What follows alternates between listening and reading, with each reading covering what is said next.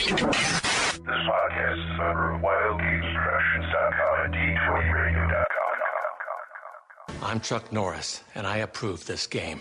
Between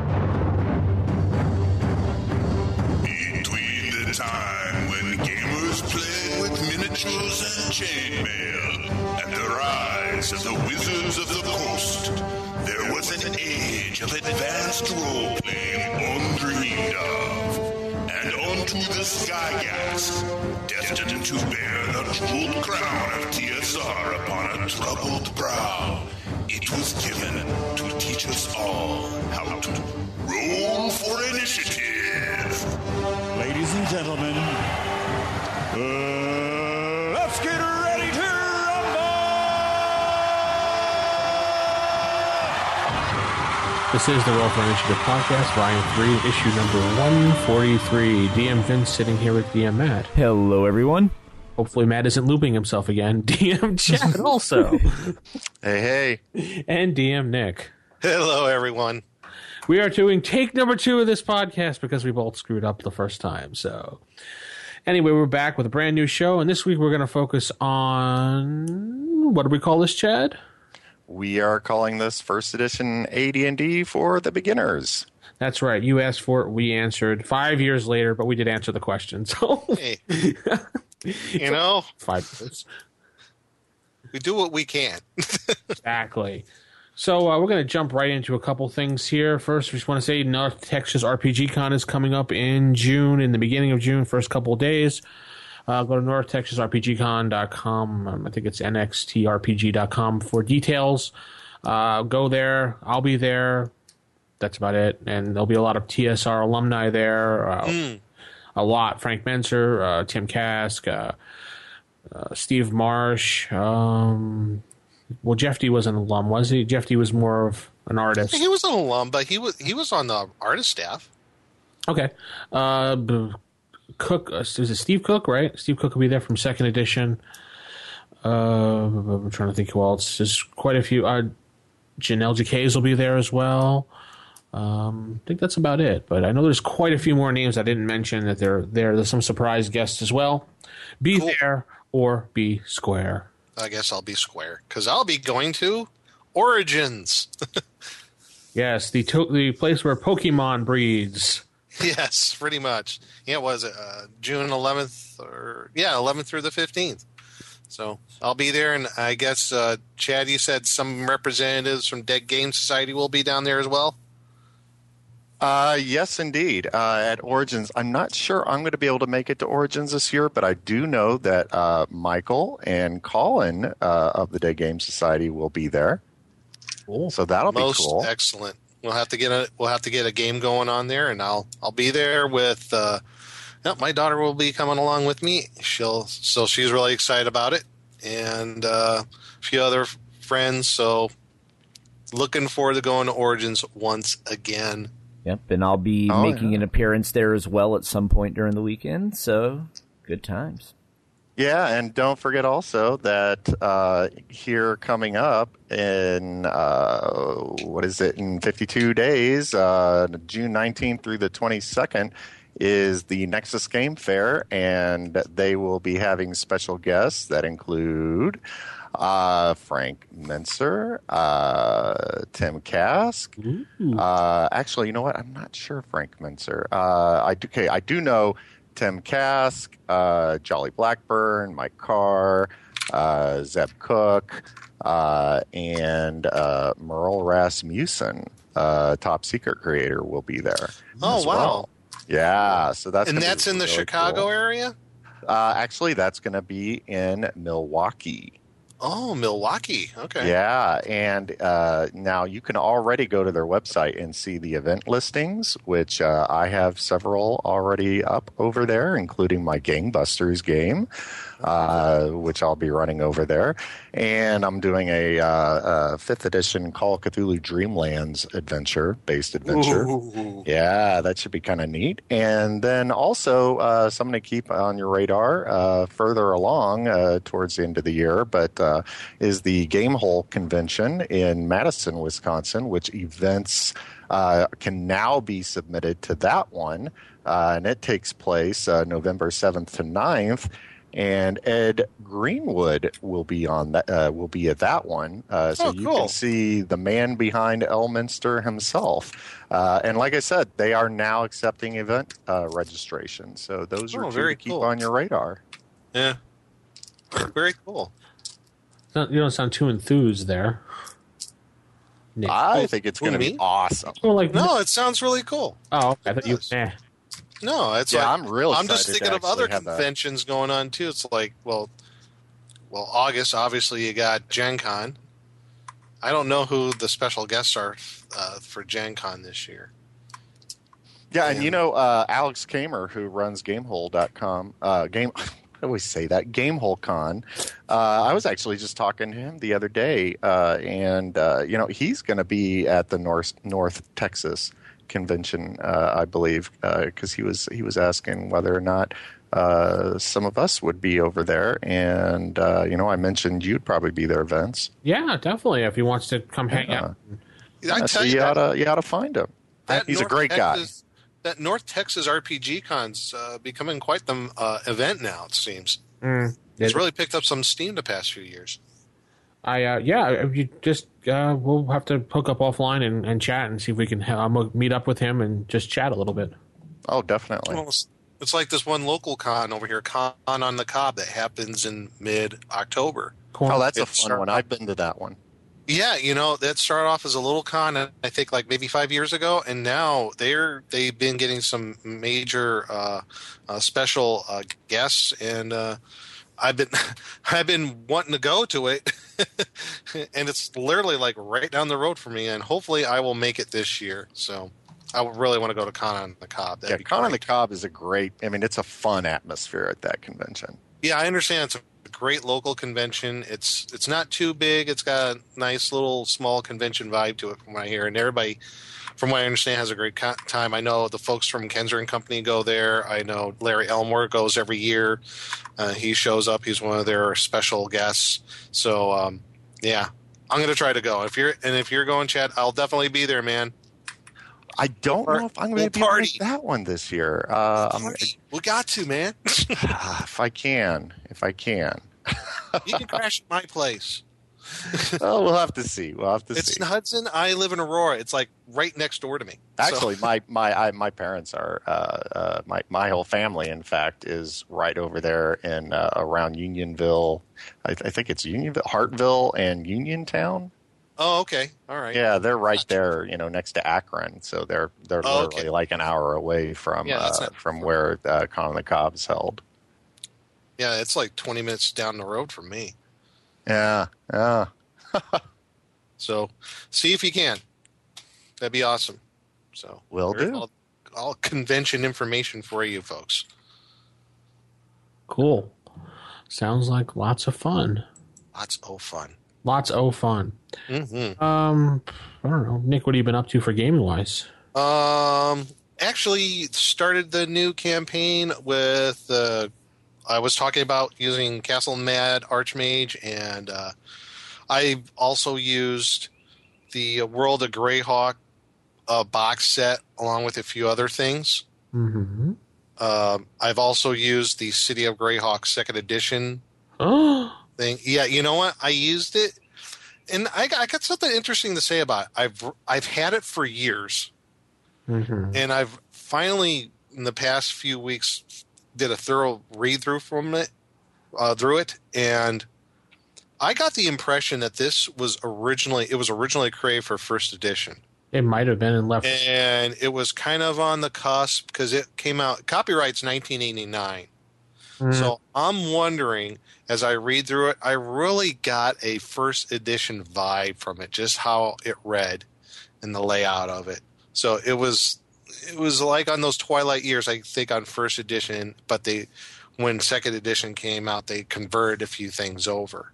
So I actually thought it's a pretty good box set, at least as a basis for the city. So, Yeah, we did a session 0 where everybody did their character creation, and it's a very interesting party makeup. We got 2 rangers. There's a barbarian. We got a cavalier, I think. No, wait, sorry, a paladin. Oh, okay. Who's on the run from the Great Kingdom, because that's where he's from. Lawful good paladin. If you know World of Greyhawk, the Great Kingdom's like the evil empire. So. Oh yeah, the Great Kingdom's awesome. I always attribute it to it kind of like like the French Empire. I guess you would say it's an analog to I always looked at Furiandi as kind of like the British Empire, and the Great Kingdom is kind of like I said to everybody, it's like the Great Kingdom's like the Empire in Star Wars in a way. So exactly, yeah. So we had another character, the one who's playing a barbarian. He's from the Great Kingdom too. So I said, well, you're probably on the northern regions of the Great Kingdom, and this paladin is on the run, and he booked passage on your Viking ship to come all the way around to the Greyhawk. So I had that going on. It was really cool trying to figure out how everybody kind of met up in Greyhawk, and so they met up in the city. It was just interesting to try and get everybody inside the city because everybody having to pay a tax. And a neat little note about using that box set for City of Greyhawk: all weapons, unless you're hired by somebody as a mercenary inside the city, all weapons except for daggers, clubs, staves, and slings, they're all peace bonded. So they're like, what do you mean we got to peace bond all of our weapons? I told them how it was all done and everything. And basically I came up with an idea of like they would have to take their weapons, they put them in and at the gate they put them in like a sack or something. And the sack is sealed with a wax seal from the City of Greyhawk. So I know they could probably get ways around it, but I did that actually in a campaign one time, and I think you gave me that idea from what you're talking about in the past. Mm-hmm. You've mentioned that before. I had my players peace bond their weapon, or how did you call it? Yeah, peace bond. What they did was they had to put all the weapons in their sheath or hilt, and then they would get a string tied around it with a wax seal on the string. Right. You can only access it through the guard at the gate with the guards. So you can steal it and use it, but you have to go right. There you could do that in the city. I also there's if you're hired by a certain guild and if you're hired by a certain guild, and I forget which one it is, there's a guild in the City of Greyhawk where you could be basically hired out as a personal guard or of that nature, and so they were able to go to to those people. Some of them got hired out to do that. And they were able to sign a paper, and there was like a bottom part of it where they ripped off, and they kept that with it, and they didn't have to have their weapons peace bonded. So, but going through that whole process, it was really cool. There was a lot of role playing involved, which was really fun.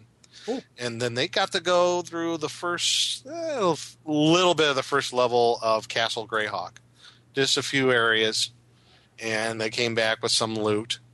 But it was really cool. Everybody said they had a really fun time, which I was really scared about because I'm kind of running this campaign really loosey-goosey. I'm not doing a whole lot of prep. I'm kind of like running it on the fly, just some real basic stuff.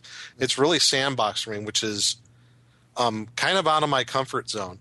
I wanted to do something different. I wanted to try to see if I could do it that way as kind of a sandbox campaign. It's like, there's the city, here's a dungeon you can go to from time to time. Let's see what happens. Let's see where your noses take you. I'll probably throw some seeds of some stuff for some plot hooks maybe here and there if they want to do something, if they're kind of stuck on something. But for the most part, I'm going to see what kind of trouble they can cause on their own. So other than that, I'm really pleased with it. They seem to be having a really good time. So that's what's been going on. Very cool. That sounds awesome. Yeah, it's been really fun. I was so worried, though, that first session. I'm like, I don't have no idea how this is going to work. Can I really do this on the fly? And I was really surprised at myself. I'm like, damn, I could do this. Well, I like any kind of adventure where you make the players have to stretch and adapt to a situation. I don't like adventures where they just, things all work in their favor, as the way they expect it to be. I think I think they need to learn how to adapt to the situation. And if they're in a situation where they enter a city and their weapons, like you were saying, are peace-bound, they may be like, hey, wait a minute, how are we going to function like this as a DM? Exactly. That's when you look at them and say, I don't know, how are you going to do that? And they did find a way around it by going to that guild to get hired off as being guards or what have you. So, it's been really good, and we'll see what will transpire in the future. But I'm keeping my fingers crossed. Next couple of weeks, we'll have our next session. Mm-hmm. So, groovy. Yeah, we shall see. What about you, Vince? What's been going on with you? I got my game going up, or my bi-weekly game going up and running. We've been just started. The characters I started off at second level because I only have 4 players, and I want to give everybody a fighting chance. Makes sense. I do have one character that multi-classed, so I don't really like multi-class characters, but he went with the whole multi-class thing. I said, whatever, just let someone have fun for once. Yeah, and for only 4 characters in the party, you almost have to go that route, just to give a little bit of the party a fighting chance, I guess. Exactly. And I ran one of the one-page dungeon contest winners from 2013. Oh, cool! And it was when they had to go down into this old crypt where their chieftain was buried. Mm-hmm. Figure out what evil was making the trees and all the plants turn black, and they had to defeat the little ghoul and his little minions down there. So cool. So it's pretty simple and was fun, and I'm not doing any epic quest adventures. I just told them this is sandboxy and just day-to-day. It's called life. Yeah. How do you feel about that? I've been doing things like that for a while, so I like doing it. I don't like... I mean, epic campaigns was something different for me. I never really did that in the past. So it was... I just mostly do life. Life campaigns work out better for me because then I don't have to stress over the whole major arc line of the plot and everything. Mm-hmm. And you could concentrate on other things. Exactly. I did something that I thought I would never do. What's that? Like for World of Greyhawk, I'm concentrating on some other details I never thought I'd do, like the weather. I'm like, I never worried about the weather before, but you know what? It's like I'm gonna try to do it by the book in the 83 box set has the weather generation. I'm like, oh my god, this will take me forever. Yeah. Then I found online someone has a weather generator for World of Greyhawk, and I'll see if I can put in the show notes afterwards a link to that. It's awesome. You can outline for months and months and months what the weather it is for a particular area wherever you are in World of Greyhawk setting. So I got the whole year planned of what the weather's going to be like. So they didn't. Yeah, it was didn't somebody mention that weather generator last week? I know we talked about weather in the last episode. I did. I mentioned there was some Greyhawk site that was using. I couldn't find a link. Now Nick did. Oh, that's nice. I think I found it. I went one for Dragonlance too. Oh, no kidding. I said I wonder if there's one for Dragonlance. There was one for Dragonlance? I didn't. Isn't there one that for Dragonlance that does the phases of the moon? Yeah, but I'm more like weather I was looking for. Probably, but who knows? Anyway. There, I put the link up. Groovy. Chad, what have you been doing? Well, actually, I'm still doing that play-by-post game in Search of the Unknown B1. Ever since we ran that one episode on play-by-post, there was such a popular, reaction to it that we decided, some of the people who listen to our show, I decided to run a game by play-by-post for them. So, shout-outs again to all the guys, Doc Mind Wipe, all you guys out there. Anyway, so yeah, they're doing B1 right now, and they're still fighting the wolves, but they're it's coming to the final bit of the battle now. They're in round 6, I believe. And they basically took the high ground on the top of this hill and built big bonfires, and the wolves were all circling and trying to get in, and spells been cast, and one player's already kind of fallen. But it's been pretty fun. They at first they were trying to outrun the wolves, and then they realized it was going to be dark soon, so then they had to make a final stand, and this is all on their way to the actual adventure itself.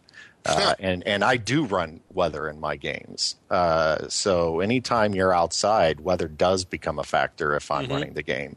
So they were actually moving through these very really rugged landscape, and it was like a blizzard going on at the time. So they're trying to trudge through these real craggy hills, and it's snowing really hard, and they're lost because their guide, who was the NPC, had no idea where he was going, and it was a whiteout, and they could hear the wolves howling as they were getting closer and closer, and so just building the tenseness of the scene up. But we're having a really good time with that. Cool. Yeah, really, really enjoying that. So Longfoot, Doc Mindwipe.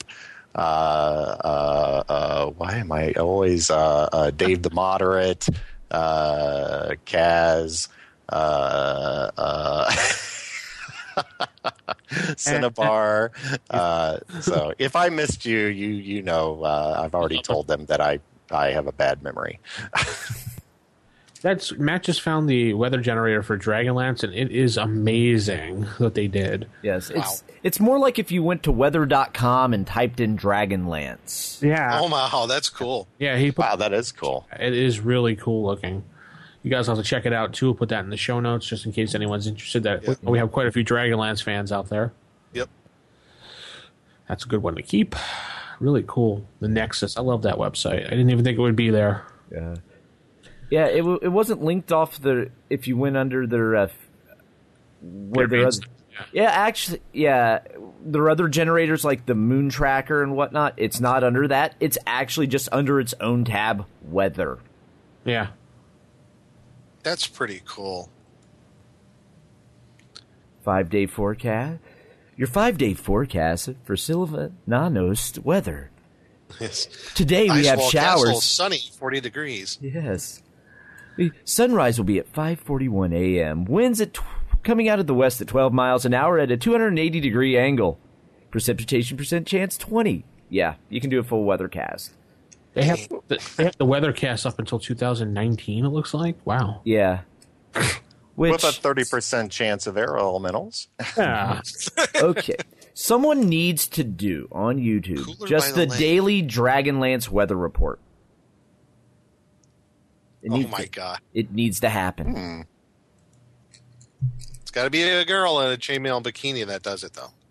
Well, that'd be cool. Fine. Got to be a cute weather girl. We have to nominate someone's wife. Nick, your wife. Yeah. No. Oh, okay. Chad, your wife. I don't think she'd do it. Mine wouldn't either, so. And I'm not married, so. All right, so we can hire Matt anyway.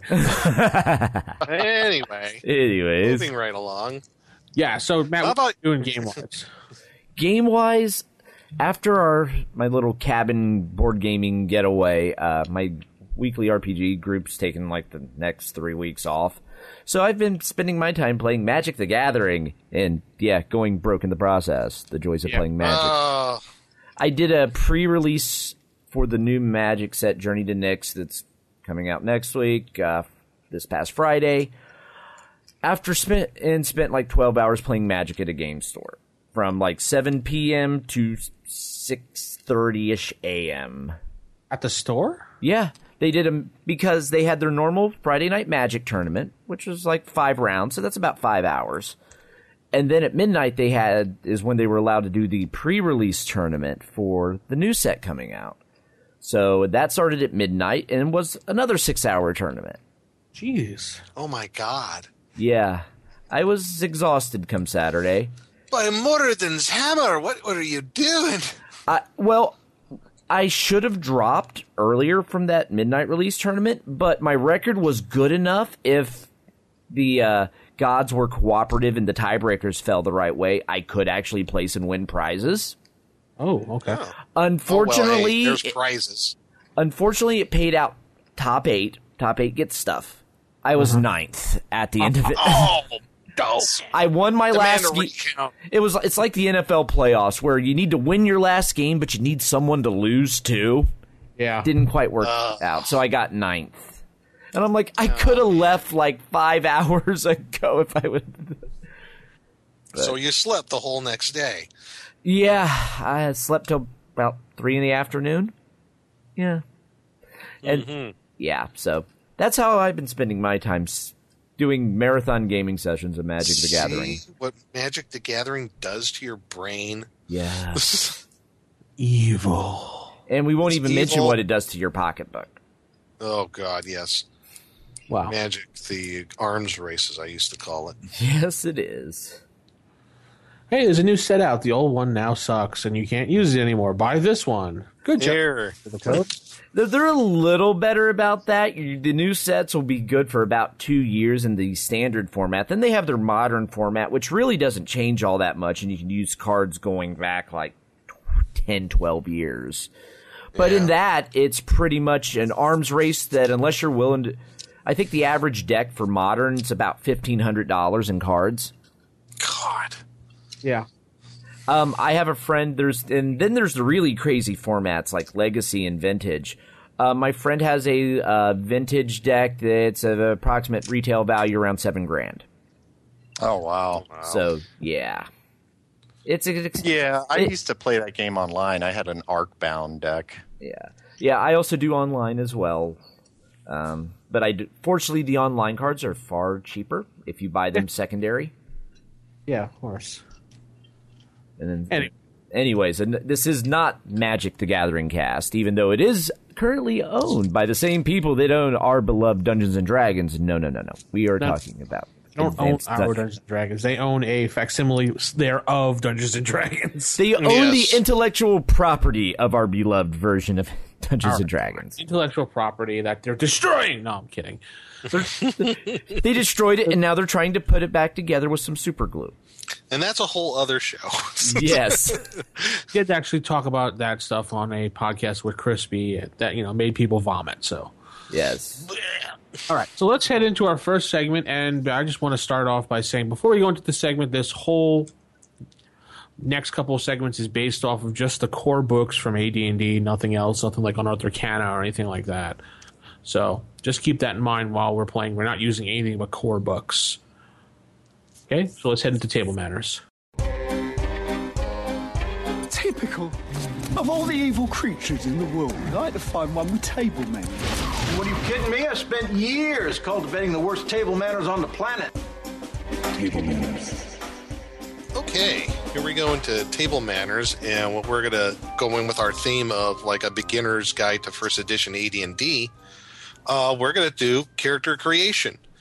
And like Vince said, we're going to go pretty much by the book as much as we can, and we'll talk about like different variants thereof along the way. But what we're going to do in this segment, I'm going to talk about how to create a character for first edition AD&D, and just give a quick overview of how that goes. And I'm primarily going to be using the Player's Handbook, but I will probably refer to the Dungeon Master's Guide for just certain things later on. Wait, one thing to step in here for. The core books that we're talking about is obviously the Player's Handbook, the original cover, the second cover printing, and the new Wizards of the Coast printing as well. Right. Along with the Dungeon Master's Guide, the original printing, the second printing, the new one by Wizard of the Coast, and finally we may dip into the Monster Manual, the original printing, second printing. Was there a third printing? Yeah. I don't think so. And I may refer to, for one thing, in character creation from Unearthed Arcana, but just going to mention it. We're not going to actually use the one method out of the book. If we do use a separate book, we'll just mention that on the side. Right. So, yeah, I think it's probably easiest just to remember that when people say the core books, they're referring to the first edition Player's Handbook, first edition Dungeon Master's Guide. Mm-hmm. They're not referring to the Unearthed Arcana book. Yeah, Unearthed Arcana or Wilderness Survival Guide or whatever else, right? Yeah. So basically, what you go through, just a quick overview of what we'll do as far as character creation is. I'm going to create a character right here on the show. Yeah, I have a character sheet and everything printed out and all that good stuff. Yeah. And I got my Mountain Dew as well. So there. Cheetos? Woohoo! Mountain Dew throwback, by the way. What about Cheetos? No Cheetos, sorry. Is it Code Red Mountain Dew? No, it's Mountain Dew throwback. Okay, The well, good Code stuff. Red would, I don't know, that to me just That's kind of newish, man. I'm Yeah. going old school. I'm okay, going with the that throwback. is a good point. Throwback That's is more natural. authentic for the time period. Hell, Yeah. heck yeah. You're correct Feel on the that. caffeine coursing through my veins. Move on. Now, for me, Joel said it That all. But Jolt okay. is second edition. Okay, tangent, reel it in. Joining the Soda and Energy Drink podcast. Now let's go back to the joint podcast by Nick. Go, Nick. Anyway, so first thing you'll do is create, roll up your character abilities, and there's different methods that you can do for that, and that is under agreement from your dungeon master when you first do this. There are. Why? What are those methods, Nick? Well, very interesting. There's the normal method of using 3 6-sided dice, Which can be found on page... and that's 11. generally, yeah, Page on 11 of page- the Dungeon Master's Guide. page 11 of the Dungeon Master's Guide. There's also method 1, which is all scores are recorded and arranged in the order the player desires. 4d6 are rolled, and the lowest die is discarded. You also have method 2, that's all scores are recorded and arranged as in method 1, but 3 6-sided dice are rolled 12 times, and the highest 6 scores are retained. Then you have method 3, which is scores are rolled are according to each ability category in order, and that's strength, intelligence, wisdom, dexterity, constitution, and charisma. 3d6 are rolled 6 times for each ability, and the highest scores in each category is retained for that category. And then method 4 is 3d6 are rolled sufficient times to generate the 6 ability scores in order for 12 characters. The player then selects the single set of scores which he or she finds most desirable, and these scores are noted on the record sheet. And there's another 5th method, and that's out of Unearthed Arcana, but that's one that we're not going to use. That's if you were just going to create a character that was his race is human. But I think we talked before the show, and we're going to do method 1, which is 4d6, discard the lowest, and arrange as desired. Is that agreeable? Yes. Yes. Okay. Well, Chad is our official, unofficial DM for next segment, so Chad will ask that question, Chad. Chad. Well, you know what? I concur. I'm allowing this. You concur. Very I well. concur, sir.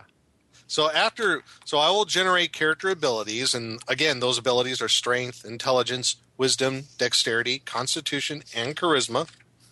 And strength being how strong you are. Intelligence is how smart. Wisdom is like street smarts, how wise you are of the world. Dexterity is how agile, how quick you are. Constitution is basically healthy, and charisma is a combination of, I would say, internal and external beauty and looks, right? Yeah, and it's also how you come across to people. Yeah, how you come across to people. Notice we're not using comeliness. Comeliness. That came out We're in not. Unearthed Arcana, which we are not using as it's not Technically, one it of came the. out World of Greyhawk box set. Oh, did it really? Yes, it did. Oh, I did not know that. Yes. Don't. I actually have that box set, and I refer to it quite. Oh, I'll have to take a Anyway. look at that. Moving along. So we'll do the ability scores. Then after that, you choose what race that you want to be. Either human, dwarf, elf, half-orc, halfling, or half-elf. And we'll go through those in a little bit. And then you'll choose your class based on your ability scores. And that could be, a cleric, fighter, a magic user, or a thief. And there are various subclasses thereof. Subclass of cleric is the druid. Subclasses of fighter are the Ranger and Paladin. Subclass of Magic User is the Illusionist, and the subclass to Thief is the Assassin. So DMG page 11, use the dice rolling methods that we talked about, and for just sake of time, I already generated some ability scores for my character. He's got a Strength of 13, Intelligence of 17, Wisdom of 14, a Dex of 14, Constitution of 15, and a Charisma of 10. So those were my ability scores, and I filled out all the different special things to the right on my character sheet that pertain to what ability score, what you get with it. Like for example, intelligence, your additional languages, chance to know spell, and so on. So I put in those information, and that information is in your PHB, your player's handbook, from pages 9 to 13. 13. Yep, 9 to 13. I'll put them all in chat so you can just quickly reference them. Yep. So they're all on my character sheet. And looking at what I want to do as far as race, which is next, and that's pages 15 through 17. And like I said, the different races, you got human, dwarf, elf, half-orc, halfling, and half-elf. And each of those races, they have pluses and minuses to them as far as what they can and cannot do, like additional languages, maybe an increase in ability scores, things of that nature. And those are under each description of your different races. And for me, I just said, you know what, I'm just going to keep it easy, simple, and I'm going to be a human. So I'm going to be a human, and I think because my highest ability score is 17, I'm going to play a magic user, which is going on to the next section, is choose your class. Choosing our class. So I went through the PHB for my race. Human, there's no special modifiers for humans. And then if I chose a different race, though, I would apply those ability modifiers to my ability scores. Yeah, and you bring up a good point there too, Nick, because, while you may get some pluses to your abilities by playing a demi-human, humans are going to give you your widest range of choices because while a human may not benefit from any bonuses on their attributes, they also don't take any penalties, and they can be any class they want to be. Mm-hmm. And unlimited in all classes too. While demi-humans... Exactly. Yeah, demi-humans, there are level limits. But they have other advantages, like later on was known as multi-classing. And also they get, other abilities, maybe infravision, chances of finding secret doors, depending on what race you choose. So there's some trade-offs, and it just really depends on what you want to play. So I just kept it simple. I was going to play human, and I think I'm going to play a magic user. And that goes on to page 19 of your player's handbook. Excellent. I like it. Or page 18, excuse me. But then I always like magic users. Yeah. Pages 18 to 32 in your player's handbook is all your different character classes. And like I said, all I like to call the core 4 classes. Your cleric, fighter, magic user, and thief. Paladin's also there, and Assassin's also there. Paladins, Assassins, Illusionist, Druid. Yep. Ranger. Monk, which are your subclasses. And then the Monk class, which is kind of unique in its own way. But looking at what I have for ability scores, I think I'm going to play a magic user. Okay. So after you choose your class, then we have to go and figure out what our alignment is. And for everybody, alignment is kind of your character's worldview of things. So I have a human magic user, and alignment, going past all the different things about classes, that's on page 33 of the player's handbook. And there's a brief paragraph on each different types of alignments. And the alignment is basically it's a law, chaos, good, evil diametric that's going on. If I think I used the relationship, I should say. Mm-hmm. And and the best way to describe it is, I believe that there is a chart actually way in the back in the appendix of the player's handbook. There is a chart that talks about the how the alignment system works. There's a nice graph, and that's on page 119 of your player's handbook. If you want to use that as a nice reference to how the alignments are going, you have straight, neutral, and then you have basically 8 other different alignments that kind of ring around that. And you just look at the descriptions of each one and see what you think would be best to play. Now, going along with that, a DM might say that there might be restrictions on certain alignments as far as what he might want to have or have not in play. And also there's restrictions on alignment depending on your class. For example, paladins. They can only be lawful good. That's based off being that class is a restriction. I believe assassins have to be evil, if I remember correctly. Yes, that is correct. So there are some, and druids have to be neutral if you're going to play a druid. Unless the DM decides differently. Unless the DM decides differently. That's true. So I'm looking through the alignment system, and I think I'm going to pick neutral good. So I'm going to play a neutral good human magic user. Okay. All right, so that's the alignment system, and that's, again, on page 34 of the player's handbook, and you can also use Appendix 3, page 119 for that chart.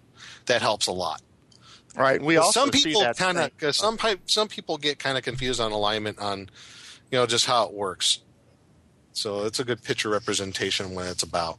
Yeah, you can actually find that exact same diagram in the Holmes edition of Basic D&D too. Oh, wow. Just a little bit of a trivia there.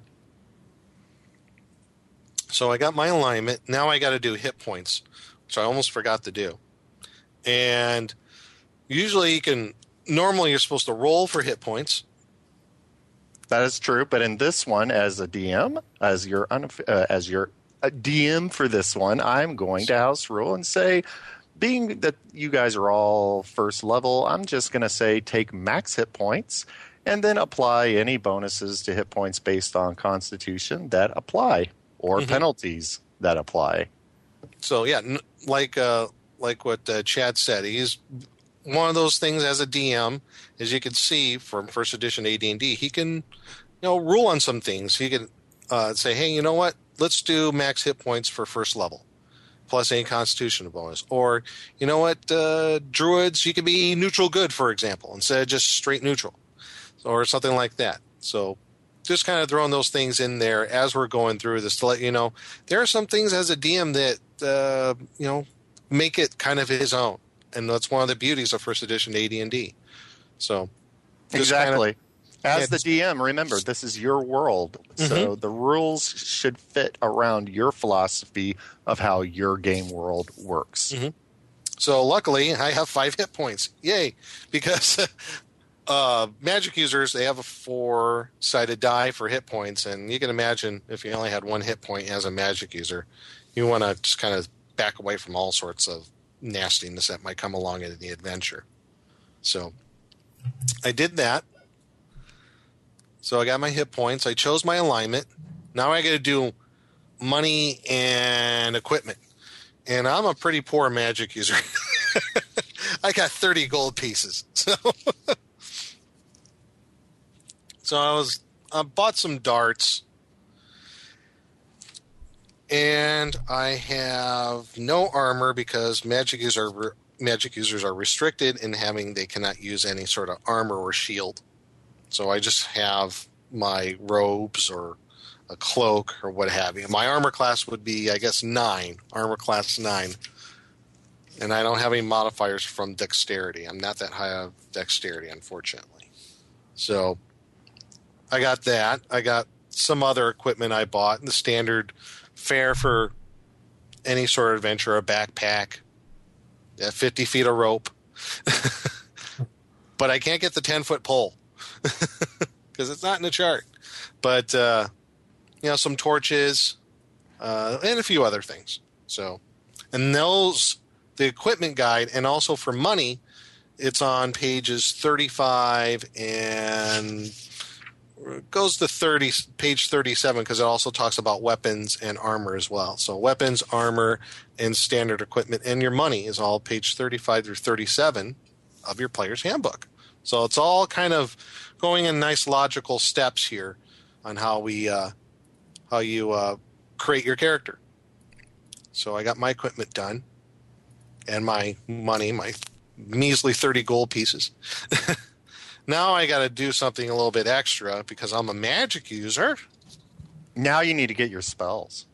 Yes, now I got to get my spells. Now, if you go to page 39 of the DMG, you will find out how you get your spells at first level as a magic user. And that's your right. character, who have we given him a name yet? No, not yet. I'll do that. Okay, well, we'll call him the cool question mark for right now. But cool question mark. I like that. Yeah, but the cool question mark's master was an unthinkably powerful wizard at 6th level. Oh my goodness. Almost unheard of. And he gave him as a graduation present as soon as he became a journeyman, able to travel about on his own, a small spell book that held 5 spells. Nice. One of which automatically is always for the question mark and any other character that is a beginning magic user, the spell Read Magic. Okay, Read Magic. Got it. Okay.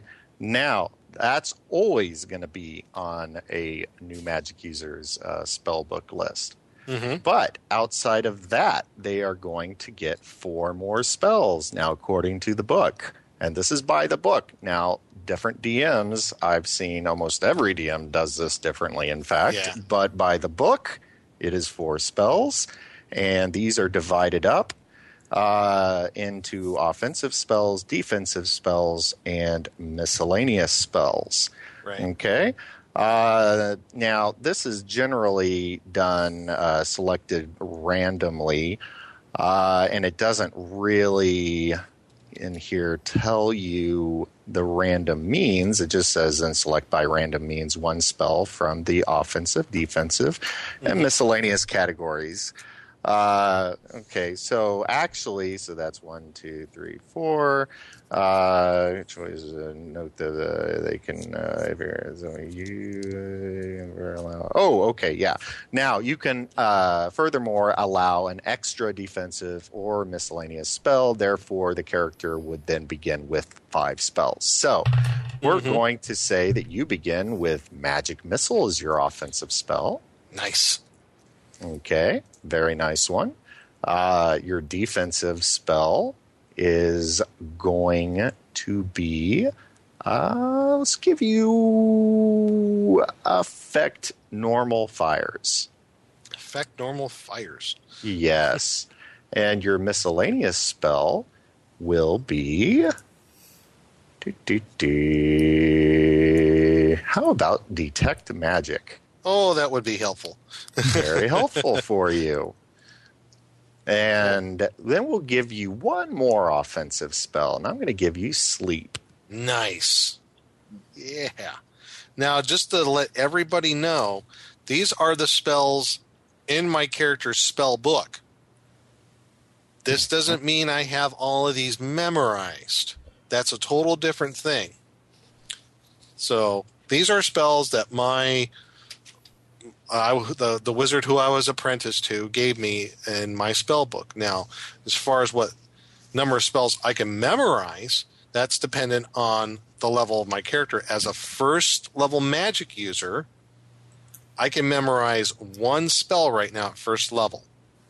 And that's going back to the choosing my character class section, and that's on page 26 of the player's handbook, just for the number of spells I can memorize per level.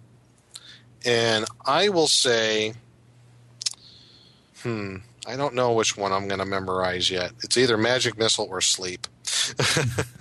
It's one of those two. So Well, while you're deciding, let me also say one more thing. Now, there is another character class in the Player's Handbook, a subclass of the magic user, which is the Illusionist. Now, the Illusionist is a little bit different in how they gain their spells because, according to the book at least, they do not write their spells in magic runes. They use a secret language. Therefore, they do not need the read magic spell. Therefore, they do not get that automatically. So that's just something to remember. Yeah. And also, there are 2 spells you cannot have in your spell book at the start of the game. Good point, Matt. What are those? Nystel's Magic Aura and Tensor's Floating Disc. They must be located by the character during the course of the adventures. So you can never start with those because Nystel and Tensor were probably not your master magic user. So you didn't learn it from them directly, so you got to find their notes. Those are spells you got to find. Yep. Mm-hmm. Now, in my campaign, also, and when these books came out, obviously the Unearthed Arcana hadn't been out there yet. But when the Unearthed Arcana came out, and if you do happen to use that in your game, then they did introduce the idea of cantrips. And cantrips are an even more minor form of spell than first level spells, but they can be very useful. And I believe it's like 4 or 5 of them equal one like first level spell. Clean. Yeah, like Firefinger or Firefinger stuff. They're like little parlor tricks. Exactly. But just kind of keep them with the core books. Mm-hmm. We're just going to go with right. But I just want to make mention spells. of them. Right. We're not going to be using them, obviously, for this example, but they are out there. So just so you know that's out there if your DM chooses to use them. So I got my spells, and I think I'm going to use Magic Missile as my memorized spell for right now. Now I'm going to move on to after my money and equipment. I chose my spell. I got my spell book, chose my spell. Now I'm going to go to the player's not Player's Handbook, but the Dungeon Master's Guide, page 79, and I'm going to write down the saving throws for my character. And the saving throws are kind of an abstract way of saying you, for a character to avoid a possible catastrophic event. And each different class has different saving throws. You have paralyzation, poison, or death magic. You have petrification or polymorph, rod, staff, or wand, breath weapon, and spells. And I wrote down my saving throws for the magic user. And my saving throw for paralyzation, poison, and death magic is 14. Petrification, polymorph is 13. Rod, staff, wand, 11. And so on and so on. So I wrote those down. So I got all those down for my character. So, and that's, again, page 79 of the Dungeon Master's Guide for my saving throws. So after that, just a mention also in the Dungeon Master's Guide is your 2-hit charts for all the different classes. And that's going to be pretty much on the DM side of things. You won't, as a player, have that information for you. But just to let you know, on pages 74 and 75 in the Dungeon Master Guide are to hit charts. And also, if you're playing a character class of Cleric, the Turning Undead table is there as well. So I decided my spells. And another thing I'm going to do, and these are all optional really from right now, these help kind of flesh out the character. So we got all the basics down. Just quick run through my ability scores, my race, my class, hit points. I did money and equipment, my alignment. And then because I'm a magic user, I got my spell book with some spells. Also, one other thing I got to flesh out is languages. And languages, they do tell you in the Player's Handbook on page 34, there are some common languages that would be known, or you can roll them up randomly. Normally, and all characters know what's known as the common tongue. Now, as a dungeon master, you can go beyond that and have different languages from the different character races, like halfling, elf, gnome, dwarf, and so on. But there's also a chart in the DMG for making up, getting your languages, excuse me, not making up your language, but getting languages, and that's on page 102 of the Dungeon Master's Guide. And there's also, if you, many people don't use this, but if you want to, there's also alignment languages, which are often misunderstood. It's generally, it's kind of hard to explain alignment languages. It's a way of, it's almost like a secret code language. That's, I don't think it's shared. a spoken. Yeah, I never understood. I always understood it as it's not a spoken thing. It's more of like gestures. Yeah, I've never used it because I never really got it and never got into what's known as alignment tongues. They often refer to it as spoken. I don't know what it is exactly. Yeah. Never ever actually took the time to explain or written out. There probably is something listed somewhere in one of Gygax's posts from a long time ago saying exactly what it is, but I've never seen it. Yeah, and then one final one is Thieves' Cant. If you're a thief, there is a secret language spoken by thieves. Yes. And I do use that in my game when I run it. Their thieves have their own special language of hand gestures or maybe short verbal things that they do. So I just kept it simple, and I know 6 additional languages, and that's beyond knowing the common tongue. So I have Common, Dwarvish, Elvish, Goblin, Halfling, Hobgoblin, and Orcish. But like I said, on page 102 of the Dungeon Master's Guide, there is a random language determination table, and you can roll those percentage, and you can maybe know Gargoyle or Satyr or Black Dragon or something like that as well.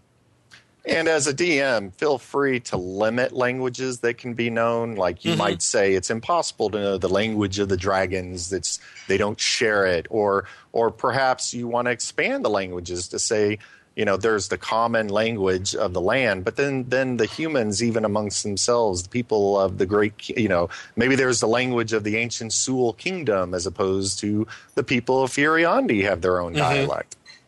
So there you go. So also going along that same page of 102 is, and this is optional as well. Again, everything else right now is optional. It's kind of a just to help flesh out the character, the height, the weight, character age. Well, not care. I guess character age could sometimes be considered a optional thing. Could be. So, but let's start with age, and this again. This is in the Dungeon Master's Guide. This is on page 12, is rolling the age of your character, and I'm playing a human. And humans, and I'm playing a magic user. So going on that chart for human table, magic user, it's a 24 plus 2 8-sided dice, and I'm 39 years old, so I'm pretty old. And the reason being that is, I guess the logic behind it is being a magic user, you're spending a lot of time studying and learning spells and how the magic of the world works. So it's a little more demanding as far as age-wise versus someone like a fighter, which is you start at 15 plus a D4. So you could start as low as 16 years old or up to 19 as a fighter. So it's kind of interesting when you put things in perspective. Is like, if you use this chart, at least for the humans, if you're playing a fighter or even a paladin or a ranger, you're relatively young. You're in your teens, if not early 20s. So non-humans could be a little different. Say if you were going to be a dwarven fighter. Dwarves are longer lived, so a dwarven fighter would be base of 40 years plus 5 4-sided dice. Elves, too, a lot older age. If you're going to play Elven Fighter, you'd be starting of a base of 130 years plus 5 6-sided dice. And there's different variants depending on the class that you play. So that's page 12 of the DMG. Or you could just make up a number if your DM says, "No, don't worry about it. Just make up a number." Exactly. The DM could say, you know what, just, whatever age, this is the age range for elves. This is how long they live. And just pick an age range in there. Go for it. So... And it is kind of important to have that age in there because based on spells, especially if you're a magic user, or if you use wish spells in your campaign, things like that. So, yeah, that's true. That's a very good point. Also, one of the things I like to use, kind of a little side note, is on page 13 of the DMG right over there on age categories. I use the age categories, and that can also add or subtract from ability scores. Yep. So I like using that. For example, what if you, like for my human character, he's 39 years old, he's considered mature, I would actually add a point to my strength and add a point to my wisdom. So there could be some benefits there. But what if I was actually 41? I'd be middle-aged. I'd subtract a point of strength and a point from constitution. But I would add a point of intelligence and another point of wisdom. So... there are some benefits to that aging table on page 13 of the Dungeon Master's Guide. And then the last thing is, height and weight. And this is, again, an optional thing that you can do. But there is a table, like with everything else in First Edition AD&D. There's a table like where that languages are, page 102 of your Dungeon Master's Guide. You can use the chart for height and weight for the different races, and also depending on sex, either male or female.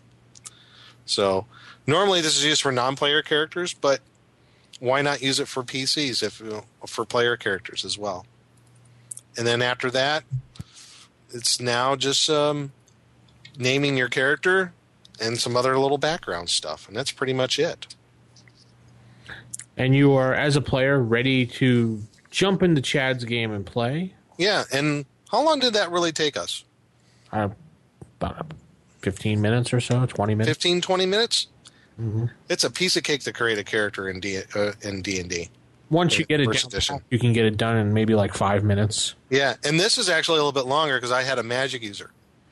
And we had to explain every little option. Right. So, but I mean, if you're used to playing and you're playing after a while, you'll be able to create a character like that. Half the time. Probably most of it's just like coming up with character background. So I don't know what's the name of my character. I'm going to name him Bosco. Bosco. Okay. Bosco the Wizard. And I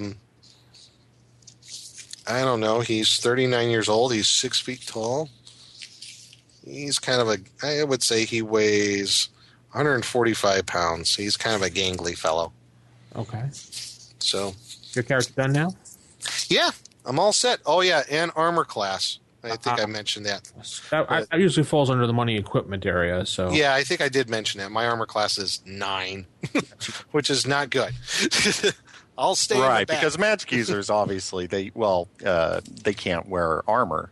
It inhibits their spellcasting, so their armor class is not going to be very good. Right.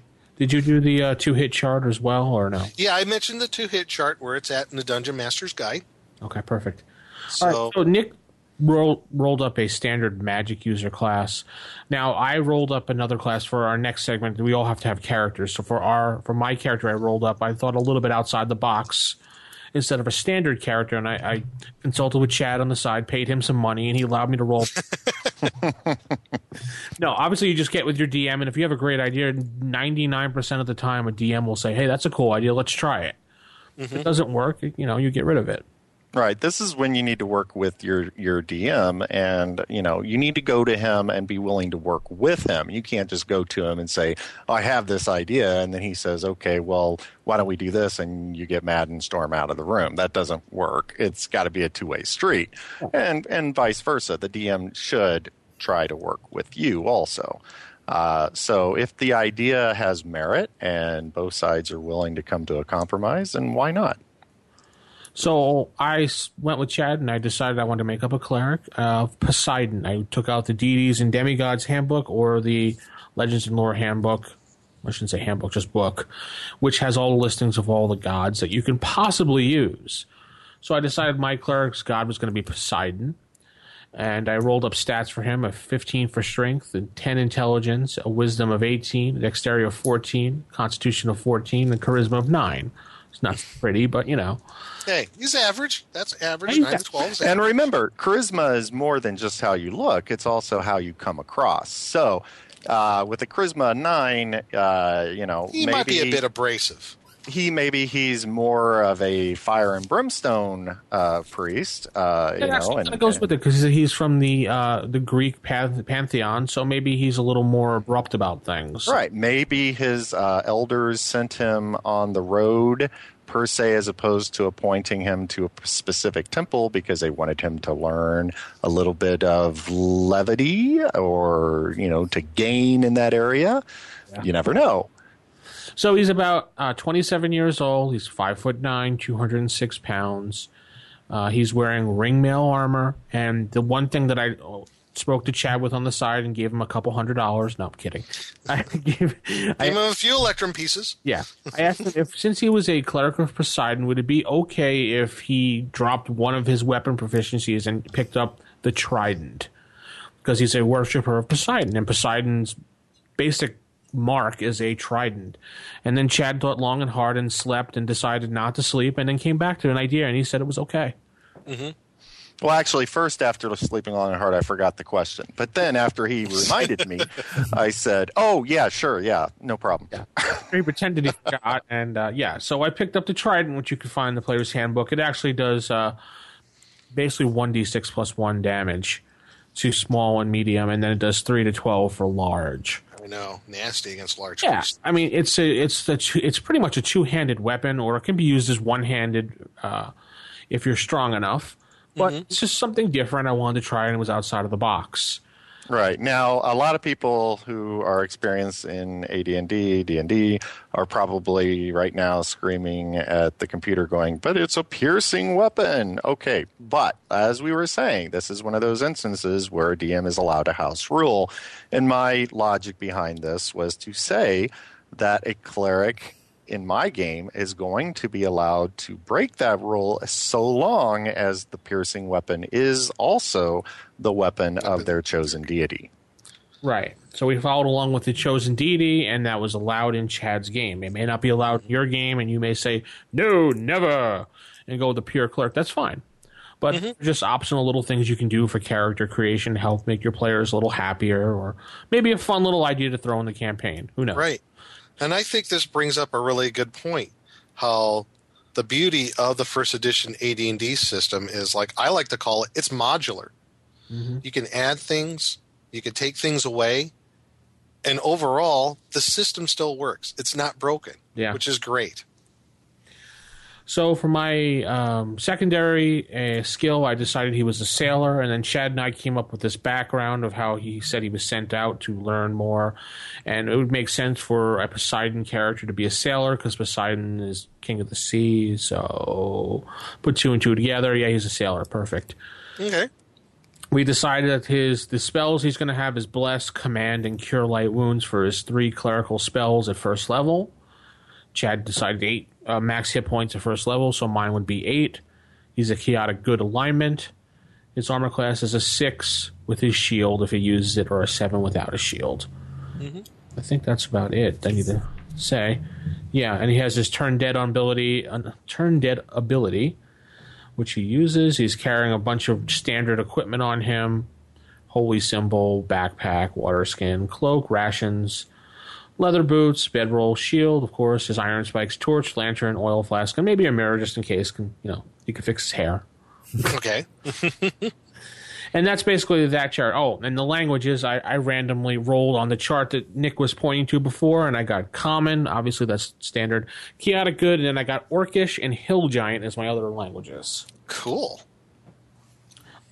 And, actually, I got Ogreish. I read it wrong. Oh, Ogreish, so you can speak Ogre. Yes. And that's my character that's going to be for the next segment. Now we're going to head over to Matt, who made up his character before the show. Yes, so I made a halfling thief. So basically it's what happens when you leave the Shire and get exiled because you're just trying to steal the precious. Yes, he was a frail fellow with a mere strength of 6. His intelligence 14, wisdom 14, and you're going to see a reoccurring theme here shortly. My dex was 16, my constitution 14, and charisma 14. Wow. Yeah, a lot of 14s. It was a little ridiculous. He's age 31, so in the world of halflings, he's still a young adult. 2 feet 6 inches, 55 pounds. Got a little bit of a belly on him. Traveled to, I believe we're all out of the village of Hamlet for this scenario. So he got once leaving the Shire for trying to steal the precious from his cousin's uncle, Bilbo, for his name is Fildo Baggins. He got a job at the stables since he knows a thing or two about animal husbandry. Equipment-wise, he's got his thieves' tool, dagger, leather armor, since that's really the max you want as a thief, because anything else will actually hurt your thieving skills. So, he's also chaotic neutral, since all thieves either have to be evil or neutral. So, I just decided to just make him a little nutty and be chaotic neutral. Oh, great. Yes. Right. Now, keep in mind, if you do take chaotic neutral, you probably first want to just talk to your DM to make sure he allows that, because some DMs don't allow that one. And 2, you want to talk to your DM because you need to make sure you understand how he interprets chaotic neutral, because so many people out there, and this is why so many people don't allow chaotic neutrals, think that it just means you're psychotic and will attack your own party members at the drop of a dime as well as anybody else. And the way I look at it is not so much that way. I look at it that, you don't have to be psychotic to be chaotic neutral. It just means that you look at the world as completely, you like the world, you like to see the world as random. You don't see order in the world. Right. And you don't think that there is such a thing as good and evil. But that doesn't mean that you feel you need to go out and kill puppies. It just means that the world is what you make of it.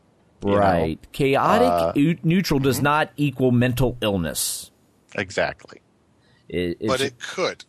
It could, but typically it starts drifting into that chaotic evil if you start hitting the psychotic and you become so. Chaotic neutral is floating that fine line between self-preservation and giving into your whims. Yes. Mm-hmm. Yeah, chaotic neutral just means that you don't believe in good and evil. You don't think that you don't have this moral, that this ethic that you should try to make. If you have good, then you believe more than just benefiting yourself. You believe in benefiting society to some point. If you have evil, then it just means you believe in really more just benefiting yourself. But if you're neutral, as long as chaos reigns. You just believe the world, what's going to happen is going to happen, and you're just kind of going along with it. For the most part, you're benefiting yourself, but you'd like to see other people benefit as well, but you're not. But you're not really in charge of their fate. That's kind of how you look at it. Right. Yeah. Yep. It's you take care of yourself, they'll take care of them. Whatever happens, happens. Yep. Exactly. Cool. So, yeah. Oh, and I kind of fleshed out Bosco here. He is his secondary skill. He's a trader, barterer, so in Hamlet, or at least he was. And his deity is Bokob, the Uncaring.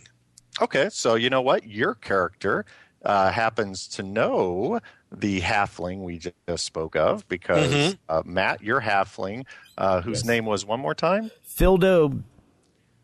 Okay, Fildo was working in the stables that was owned by a horse trader who lived in Hamlet and worked as a clerk for that horse trader. So, Nick, and your character's name one more time, Nick, is Bosco? Bosco.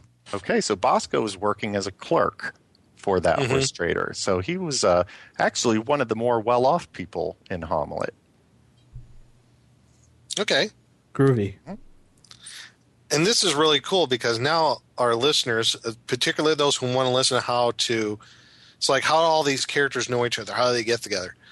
What Chad did is just a beautiful example of how through other things like the secondary skills, and maybe if you had like the same deity that you worshipped, or if you're from the same area, how you could come up with a backstory for all these characters to know each other. Exactly, and that's why I like doing the secondary skill listed in the DMG, because I always call it, this is what you would have done had you not become an adventurer. Right. It's like this. You said, no, I want to know more about the world. I don't want to like just trade and barter like my character. I want to go out and like learn arcane arts and blast them with fireballs. Exactly. I don't want to be an assistant pig keeper the rest of my life. Right. So okay, Vince. I think that.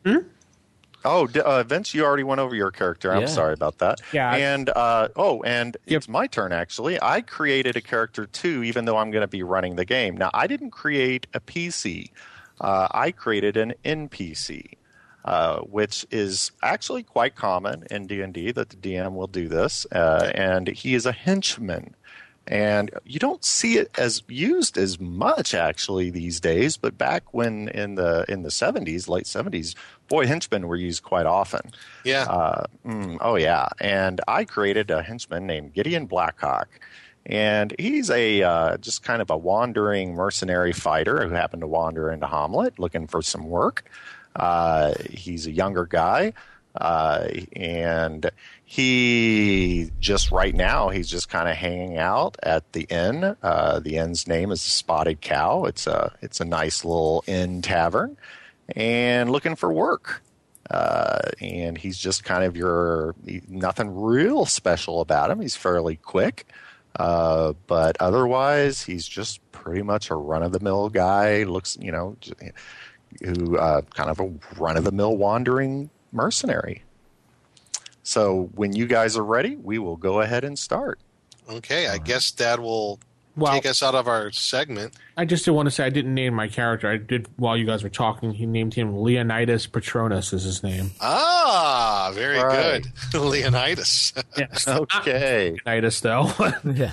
And I will say this, because we're obviously not going to go through this whole portion, but essentially you guys at one point decided that the life of a townsperson, commoner, just didn't agree with you. There was bigger and better things out there. You'd heard, you wanted to be the stuff of stories, not just listen to them. So one day you guys all got together, decided you wanted to go out there and see the world. And maybe you had heard Gideon telling stories of his wanderings, even though he hasn't had many wanderings. And so you guys asked him if he would, join you guys. You're going to make your own name out there. He said, okay. And you guys set off to find adventure. Okay. Candy. And the DM rules now next. I don't know who you are. I don't know what you want, but are a very particular set of skills. Skills I've acquired over a very long career. Skills that make me a nightmare for people like you. I will look for you.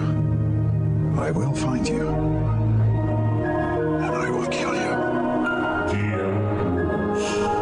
And now we're in DM rules, and we are going to talk about combat in AD&D.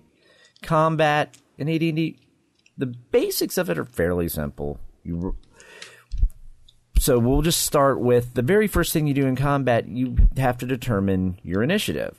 It's just a D6 roll. However, this is where every DM seems to have their own way of doing it. By the book, it's a group initiative. There's one D6 roll, players, DM. That is it. I always have done it via individual. That's just something as I have have a preference for. But we'll get into later, you really don't need to do the individual initiative if you use weapon speed. And that ends up making an individual initiative, so with less dice rolling. So initiative would be first for our combat. Then combat is resolved, you roll your d20, and the DM consults a chart. Players do not know what they need to hit. And originally in this game, players wouldn't actually even roll dice. The player would dictate, my character is attacking this monster, and the DM would roll. But players like rolling dice, and they spend all this money on their shinies, so we should let them roll. Yeah, and there's one thing not to forget, and this always surprises my players because I use this, and I know Jason brought it up once too. Before even going into initiative, the very first thing that has to be established. Well, even before surprise. Well, actually, I guess technically, if you're in a situation where surprises, then I guess that would precede this. But you have to declare actions. Mm-hmm. Because before you know who's going first, you have to know who's doing what. Right. Because otherwise, if you did the initiative first, then if you lost the initiative, you would actually be at an advantage because then you could adjust what you were doing. Now, before we get any further, people are probably screaming on different methods. This is all based on the DM. Some DMs will allow you just to roll your initiative for your side and just go. Mm-hmm. Some DMs will do by the book, call your actions, and then when it's time for you to go, if that action is no longer available, oh well. So it's up to the DM at this point. So continue, Chad. But I always I follow the rule that you must declare an action before we do the initiative. And with that, actually, I think it works best if you use weapon speed as well. Oh, yeah, I agree. Right. It's when weapon speed doesn't work when you roll initiative, declare your action. Because then that just exacerbates the negatives of having very large weapons with a high weapon speed. Because high, like AC and AD&D, is bad when it comes to weapon speed. The higher your weapon speed, the slower your weapon. And if you have a small weapon and are going against someone with a high weapon speed and you have a dagger that has a weapon speed of 2, there's a chance you could get multiple attacks. And again, weapon speed is very, very optional for your game. Mm-hmm. You have to do it at all, and it will not break the game by not using it. No. It just wave their hand on it because it's more complex than it's worth. Well, I don't know that it's so complex. It's an additional step. I'm not using it right now in my current play-by-post game, but I have used weapon speed in the past, and I've actually not really had any problems with it. In fact, I probably in my next game I will use it again. I actually like using weapon speed because I find that especially when you're using party initiative. And I know it works really well with party initiative because, as we were saying earlier, with party initiative, it lends that aspect of individual initiative to party initiative. And it also, when you use weapon speed, it does begin to make the players have to really think about, do they really want to take that two-handed sword? Because the two-handed sword does a lot of damage, but now they have to start considering the fact that it's a big sword and it takes a lot of time to swing a two-handed sword, and they're probably going to be going near the end of every round, even if they had a very good party initiative roll. So say your party initiative was 2 and your two-handed sword has a weapon factor of 10. That means you're actually going technically on 12. Or another way of saying it is you're going last in the round. Or you could actually technically, what they're really saying is you're going at the beginning of next round. Yeah. So it's and the reason is because you're having to actually build up the momentum for that swing. It's not like a short sword. It's not a fencing epee, or saber. You're swinging a claymore. You're having to swing a claymore and put some brute strength and actually get some inertia behind it to deliver that damage. So players suddenly start saying to themselves, I'm not so sure I want to carry a two-handed sword. Oh, well, guess what? In real history, not that many people carried two-handed swords and swing them like that. Now, of course, if you were to tell your DM, well, then here's how I want a two-handed sword, but I'm going to wield it in a different way. And this is actually how many people back in the real history did wield it, was they would actually grip the blade itself with one hand, and that's why you'll see that there's an area near the base of the blade where you can actually hold it, and they might jab with it. That would cut the speed factor in half, or at least that's how I would rule it. But it also changed the damage factor on it.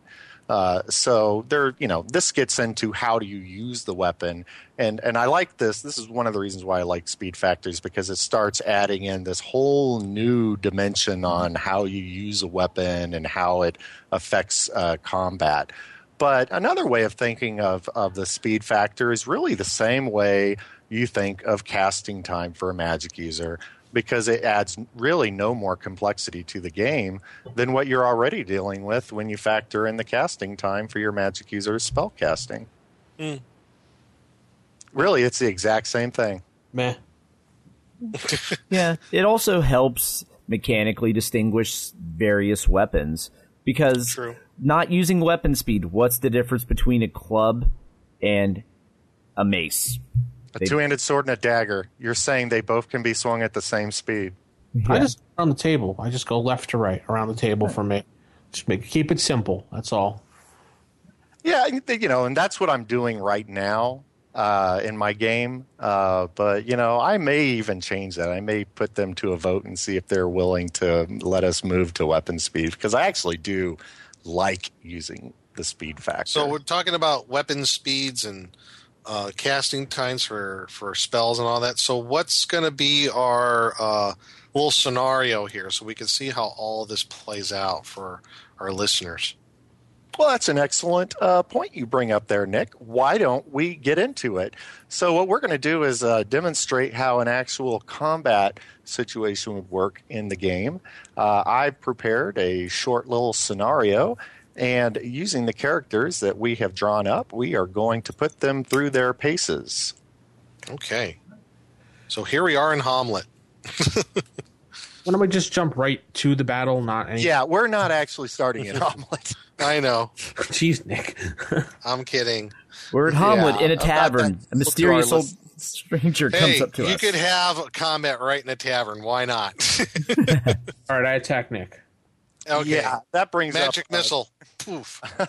I'm not even going to attempt to tackle explaining the DMG's brawling rules. That one I just house roll. So, yeah, no barroom brawls on this one. Okay, so let's get to the scenario. 1 second here. I just have to do one thing here, get to it. And here we go. All right, so it has been only 2 nights back when you and your small band sitting around the table of the Spotted Cow Tavern in Hamlet had decided to seek a life of adventure beyond anything offered by the mundane trades of village life. Yet that seemed now like a lifetime ago after having struggled to find your way through the rugged highlands which made up the southeastern stretch of the Cron Hills. Ooh. If one had to be lost, this was perhaps one of the least desirable places to be so, for these windswept buttes, commonly referred to as the Troll Knuckles, were known to be the home of goblins, wolves, and yes, even a troll or 3. And so, after a full day of working your way through a particularly narrow pass, you were elated to find yourself at last upon the edge of the Welkwood, whereupon you had been told there was great adventure to be found as well as great danger. However, by this point, the sun had nearly set. And so after a full day of working your way through a particularly narrow pass, you were elated to find yourself at last upon the Welkwood. However, by this point, the sun had nearly set. So fearing that facing the dangers of the wood in the darkness would not be a good idea, you decided to set up a camp before making your foray into the forest the next morning. So now you have found a place high upon one of the tallest hills, knowing that the high ground is the best place to camp. And thereupon you found the remains of what looked to be an ancient burial mound. Now only a large stone, wind-scarred by time, remains. The scene is set, and it can be assumed you have built a small campfire and have set up your bedrolls. It's roughly 2 a.m., and we will say that our fighter is on watch, which would be... who is our... I believe the henchman is our fighter. Okay, why don't we say, Vince, you're on watch right now. Yeah, I'm on watch. Cool. Leonidas is on watch. Okay. I'm sleeping. All right, Vince. So at this point, you're on watch, and why don't you give me give me a wisdom check, which means you'll have to roll a 3d6 and roll under your wisdom. All right. And do you want to explain to the listeners while I'm doing that why I'm doing this? Well, what we're going to do here is, at this point, it's actually in a game I couldn't tell you why you're making this roll but basically, I want to see if you're hearing something. I rolled a 12, which is underneath my wisdom. Yes, I made successfully under my wisdom. 12 DM. Okay. You're hearing a grating sound like stone grating against stone, and it is coming from behind you, as I am assuming that you are facing out away from the camp. Oh, yeah. Pretty dumb to be staring at the fire. So there you go. So, as I said in my setup, right, you guys are at the top of a hill where you made your campfire, and all that was up there was a old ancient burial mound, and so old that all that was left was like this one kind of a big stone that was like, might have been a capstone. Who knows? It's hard. You couldn't read it because age had already swept all the writing off of it. All right, so I was on watch, so I quickly spin around with my trident ready to see what's going on. Okay, you spin around, and at that point, I need to get a surprise roll. A surprise? So, surprise. What we're to do is you're going to roll a 1d6, and I'm going to roll a 1d6. And I rolled a 2. And I rolled a 6. Though in this case, I actually probably didn't need to roll. Okay, you are surprised because a roll of 1 or a roll of 2 is surprise unless you're a ranger. And a ranger is only surprised on a roll of 1, but you don't have a ranger in the party. Now, we know you're surprised on a 1 to 2 for a non-ranger because if you go to the DMG and to the combat section, you will find in the combat section, one of the first things you see is that they talk about surprise on page 61. And they give this nice little chart that shows the results on a 1d6 for both sides on what happens to determine, if you are or are not surprised by something. Generally speaking, an encounter with a creature. Now, some creatures are never surprised, for, say, the undead. Okay? I'm sorry? It's listed right in their description if it is or not. So that is correct. That is absolutely correct. Okay, so you whip around and are shocked into inactivity to see that the capstone has been thrust aside, and coming up out of the ground is a horrid, pale, emaciated figure in the remains of what might once have been fine garments and chainmail, but not just one. It looks like there's already a second such figure following up behind him, and the skin just hangs off in tattered scars, rags. It's just nasty-looking corpse walking. Well, yeah, I'm going to be screaming probably at this point, being first level. Yeah, and at this point, though, you are surprised. So you're actually just sitting there with your jaw hanging open. Now, how many segments is he surprised? He is surprised for 2 segments. Actually, no, 1 segment, because he rolled a 2. Now, had you rolled a 1, you would have been surprised for 2 segments. Had both you and the creature you were facing been surprised, say he rolled a 1 and you rolled a 1, then nobody would have been surprised, because then that's just a moot situation at that point. But now, here's what that really means. And in most of the games that I've seen, a lot of times, me included, what they would do is they'd simply say, okay, round 1 goes to the creature, and then after that, we'll start rolling initiative normally. In reality, it's exactly what Nick was saying. It's just simply segments, okay? Mm-hmm. So it means that automatically the creature you're facing has won the initiative, and they have gotten the jump on you by a certain number of segments. Okay, they basically get free attacks on you.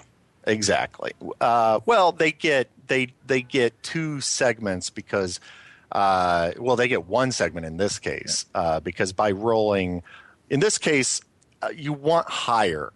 The higher you get, the better on a surprise roll. Right. Okay. The more the spread between the 2 surprise rolls is the number of segments. Right. Oh, you know what? So you're correct. So I did that one wrong. So you got a 2 and they got a 4. So they got a 6 actually when I rolled theirs. So they get 3 segments of free attacks basically. Or 2 to 6 is 4. Yeah. Ugh. Right. Although undead actually can't be surprised. So technically they'd always get a 6. Yeah. All right, so we can already say now if we roll initiative, which we technically do roll initiative, but we give them a bonus of they're already going to, whatever they roll, they're going to be 4 segments ahead of the game.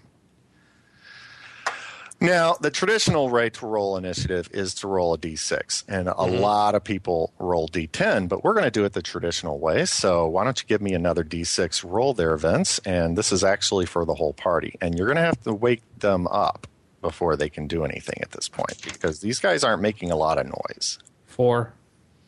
All right. So technically you would be going on an 8, which means you would be going, because minus what they're going to be able to do, they got the drop. Well, but you know what? And this is the complicated one. This is the one I hadn't really thought out before, because I don't really use in my game surprise in this fashion. To make it simple, I usually just say if you get surprised, they get 1 round of free attacks on you, and then after that, you do it normally. Let's do that. Okay, well, let's just do it that way, because it's how most people do it that I've seen. They get surprised, they get first attack on you this round, you don't get to do anything, and then next round we go normally. Correct. Okay, so this round, you see 4 ultimately of these things come up out of the ground, and they just look like the Walking Dead. And they stumble towards you, their hands out, and each one of them will get to make 1 attack. All right. So let's go ahead and do that. 1d. Now they're going to roll a 2-hit roll, and then if they make their 2-hit roll against your armor class, they are going to make a damage roll based on whatever type of weapon or damage, even a hand can have a particular damage, I guess, for the claws and such as that. They call that natural weaponry. So in this case, it would be natural weaponry because they're not using weapons. They have horrid, twisted, broken nails. So first I roll 1d20, and it's just a straight 1d20. They don't get any bonuses to hit. Armor class is 6. Okay. That's that, and that's that. All right. So your armor class is 6, so it's going to take them 10. I refer to my monster matrix chart. Found in the Dungeon Master's Guide. Yep, page 75. Or if you have the DMG screen, which I'm using, you can also refer to that. That as well. And All right, so they're requiring a 13 to hit you, actually. Oh, all right. Now,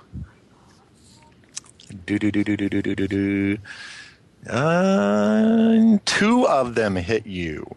The other two merely claw ineffectually, swiping at your armor, which holds. Now, at this point, this is a very important thing I'd like to mention. In fact, I mentioned it to to the group that I normally run, and even said this would be something very good to talk about on the show. One of the most commonly misunderstood concepts in the game on combat is the combat round and the number of actions you actually take. Most people think that combat is I hit you, you hit me. It's not really that way. Out of character, yes, you get, your number of attacks is how many times you get to attack. In character, it's not really that way. It's more like real life. It's more like if your number of attacks is 1 in character, you're actually swinging probably 3 times. It's just that at your level, you're really realistically only going to have a chance to penetrate their defenses 1 time out of those 3 attacks. You're parrying, you're jabbing, you're moving around, and so are they. This is furious fighting. So just something to throw out there when you're envisioning it. It's not just it's not like a robotic 1 hit, then he 1 hits you. That's not how it works. Right. And that's the DMG also. When you look up underneath, it's the very first paragraph under combat where they talk about that, actually. It's the first, and it's actually it's the second and third paragraph. I'm sorry about that. But they equate it to boxing, in fact. Mm-hmm. Okay, so anyway. And just one thing on rounds. Remember, it's actually a full minute of action, one round. It's not like in later games where it's like a 5-10 second snapshot of time. This is actually a full minute, so you can do quite a bit in a minute that is not swinging a weapon. So just keep that in mind as well. Right, because a segment is actually, let's see. A segment is 6 seconds, right? And 10. 10 seconds, yeah, and you have 6 of them. That's why you roll a d6 for initiative. Mm-hmm. And then each round is 1 minute, and then each turn is 10 minutes. Mm-hmm. So anyway, so that's why it's 10 seconds, because you're doing a flurry of activity in that 10 seconds in character. Isn't that how it was reversed in second edition to use the D10 method that you use, Nick? Yep, and it became 6 second segments. Yeah, and then they use the second D10 edition. as opposed to the D6. That's how they. That's right. In case people were wondering why they use D10s. That's correct. Go ahead, Chad. Sorry. Okay, so 2 of these zombie-like creatures managed to strike you, Bosco. Okay. No, Leonidas. Oh, Hey, Leonidas. I'm sleeping. You know what? Why did I say Bosco? My apologies. Maybe you 2 want of them sir? managed to strike, minus strike Leonidas. So now we will roll their damage. Oh, boy. Now, 1 second here while I... Kiss the sky. Oh. Taco? Why are we so quiet? Chad? Yeah, no, I'm here. Hold on one second. Okay. I had to grab it real quick. 1 second here. I'm making the rolls right now. Okay, 1D. So they're doing 1D8 in damage each. Oh my god. Oh. He could be dead. Yeah, I could be dead is right. Okay, you're very lucky because 1 managed to roll a whopping 1 point of damage, and the other one managed to roll a whopping 3 points of damage. Oh, you're down half your hit points, though. But that is a lot of damage. Yes, it is. Now, they only get 1 attack. You said 4 total? Well, there are 4 of these things total. No, 4 hit points of damage. Oh, yeah, a total of 4 hit points of damage. Got it. Okay. Now, the round is over, and now we're going to roll initiative. which in this case, you automatically win because these guys always go last. Aww. So, am I close to anybody, or is a scream considered a... Do you consider screams free actions? Yes, that would be a free action, and it would easily wake these guys up because imagine a campfire. They're not far from you. No. And it's very silently quiet, so... Oh, yeah, eerily quiet. So I'm going to scream, obviously the next logical thing, because I got hit twice. Mm-hmm. And then I'm going to raise up my trident into the air and use my clerical ability to turn undead, since I'm thinking they're undead creatures. Oh, yes, you definitely believe that. Okay, now you can do this because you actually haven't struck them yet. Remember, once you strike the undead, they actually can't be turned at that point. If you engage them in melee, you can't try to turn them. Right. And then once you've tried to turn them, if you fail, you can't try to turn them again. But let's give it a shot. Yeah. Now, if you already know how to turn, why don't you explain it? I'm going to say to the DM I want to use my turning ability. Now, I don't know, obviously, as level 1, I don't know what type of creature this is. I'm not supposed to know. Right. And so I'm going to refer, but I know what type of creature it is, so I'm going to my DMG here, or actually I could just I think it's on the chart. Yeah, I was about to say I could just go to my screen here. I'm going to my D20 because Chad's going to say roll a D20. Exactly. I'll look at my player character sheet, and I'm going to see what number higher than I have for turning that I can turn it, and Chad will say yes or no based upon what he believes I should know. And I rolled a 14 on my D20 roll for turning ability, and I say, well, it looks like it might, based on what the information I have, I can turn anything zombie or skeleton-wise. Okay, and what happens? One of them turns and begins backing back down that hole within the hill. Only one? Only one? Oh. Yes, because actually you can keep trying as long as you're successful in turning one type. Every round you can try to turn another one. I thought it was a D12 roll then. Yeah. The number affected. Actually, number affected, well, that's if it's an asterisk next to it. So, hold on one second. I may be wrong on this. Yeah, number affected for the asterisk is 7 to 12 rather than 1 to 12. Oh, you know what? I'm sorry about that. I misread that one. You're absolutely correct. Why don't you give me a D12? My apologies, listeners. And I rolled a 5. Yeah. All right. Yay! All 4 begin backing back down the hole. Plus anybody else that was down there. Yeah. As silently as they appeared, they again shuffle back down that dark stairwell.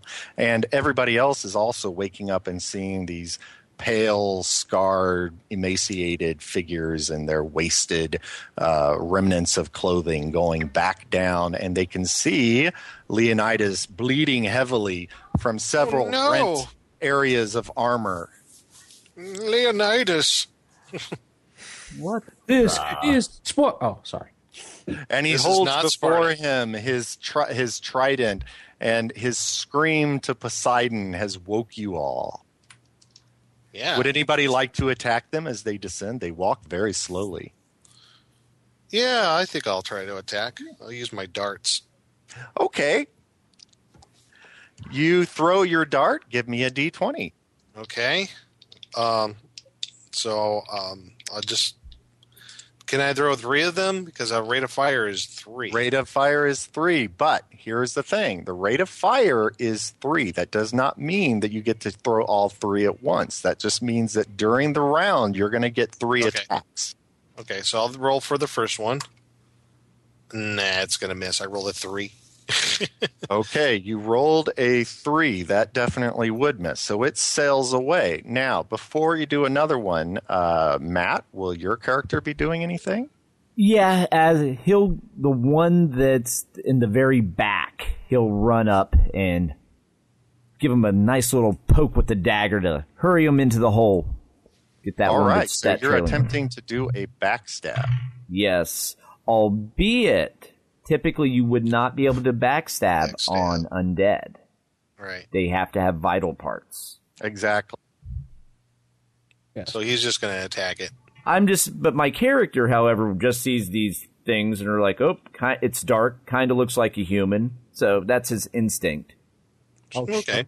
Sure, he wouldn't know that. He might very well think that it would be effective. Yeah, especially Right. coming out of a sleep. He's like, he hasn't had time to assess the situation, and I rolled a 5.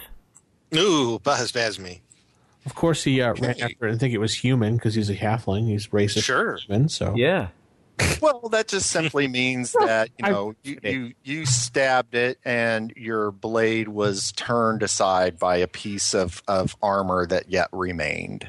And it's probably like ankle or something, with probably the height difference since I'm 2.5 feet tall. What? Yeah, sure. It small. was like a leg greave. Not a Yeah. halfling. You're like, jeez. I'm still a teenager for halflings. You're like a quarterling or something. Yeah, I know. I'm a hornswoggle. Oh, jeez. Had to go there. Yes. Had to get our wrestling reference in. Had to get the one reference in. Oh, my. All right. Can I try to hit with another dart? Sure, but first I look to the henchman, and Gideon decides not to do anything. He's holding his action right now, which means that he's not doing anything, but he would be able to do something later. Now, we move back first to Vince, because Vince, were you going to do anything this round? No, I'm going to just keep them turned as the party will pick them off. Oh, good. Okay, well, here's an important thing to remember. If you turn a creature, you know what? We may even want to pause, or if anybody wants to give me a quick answer, because I thought that if you turn something and then somebody attacks them, that ruins the turning. Only the one who's doing the turning. Yeah. If I keep concentrating on the turn, they'll never attack me. They will attack someone else, but not me. Right. And they will try to flee. That's an important thing. Okay. Yeah, if they get cornered, they will fight back. Yeah. Right. But they'll try to flee first. Other player characters or whoever can attack those undead. It's just the one who's doing the turning, the cleric cannot. Right, but will they attack other people besides? I mean, they won't attack the cleric who's turning them. They'll try to get away from him. Yeah, but that's true. If somebody else is attacking them while they're fleeing, will they attack that person? They will continue fleeing first. If unable to flee, they will attack. Yeah. Okay. All right, then. When I first started playing, we had a DM who did it. He just always said that if anybody attacked him, it broke the thing. So, okay, then. In that case. All right. So, at this point, then, I'm sorry, Nick, go ahead and throw your next dart. I rolled a natural 20. Okay. Now, in the core rules, that is actually not considered a critical hit because we don't have critical hits. But this is where a DM can have fiat and say that I allow what are called critical hits if you roll a natural 20. And there are various ways that you can rule a critical hit. Some people just say it's max damage for that weapon. Other people say it's double damage whatever you roll. My particular favorite way of doing this is to say that it does max damage on whatever the max damage for that weapon is. Ooh, 3 points. Yeah, so if the damage for that weapon is if it can only do up to 3 points, then you do 3 points of damage. But here's the thing, and you know what? I should have made this clear at the very beginning when you said you were using a dart.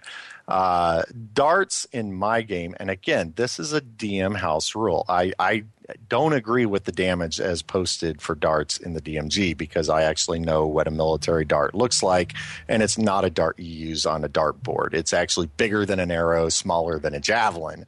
So I actually rule that it does 1d4 because it doesn't have the force of an arrow because it's 4 points of damage. Woo-hoo. So you can do 4 points of damage. Yay! That is correct. All right. So 4 points of damage, and it thunks into the back of this thing. Now, real quick, Matt, what is your character doing? Well, your character only gets the one attack. my character only gets the one attack. And Okay. That case, then, since there's nothing else going on, then Nick, you can get in your third dart. But one more aside, though, on the natural 20, it doesn't even necessarily mean it's an automatic hit either. Oh, yeah, that's another, it's always been just one of those things that a lot of DMs have simply said that if you rolled a natural 20, you always hit. But it doesn't mean that. No, because if you look at the attack matrix, when you start getting negative armor classes, you can need to roll a 25. Or a... So... Right, and people might say, well, how do you roll a 25 on a 20-sided dice? Well, bonuses. You got to have bonuses, magical weapons, or maybe high strength. Or if you're using missile weapons, a high dex. Some creatures have to have a magical weapon. Some demons require +3 weapons to even hit. For my third dart, I rolled a 16. Okay, that hits. So why not roll damage? D4 damage. 1.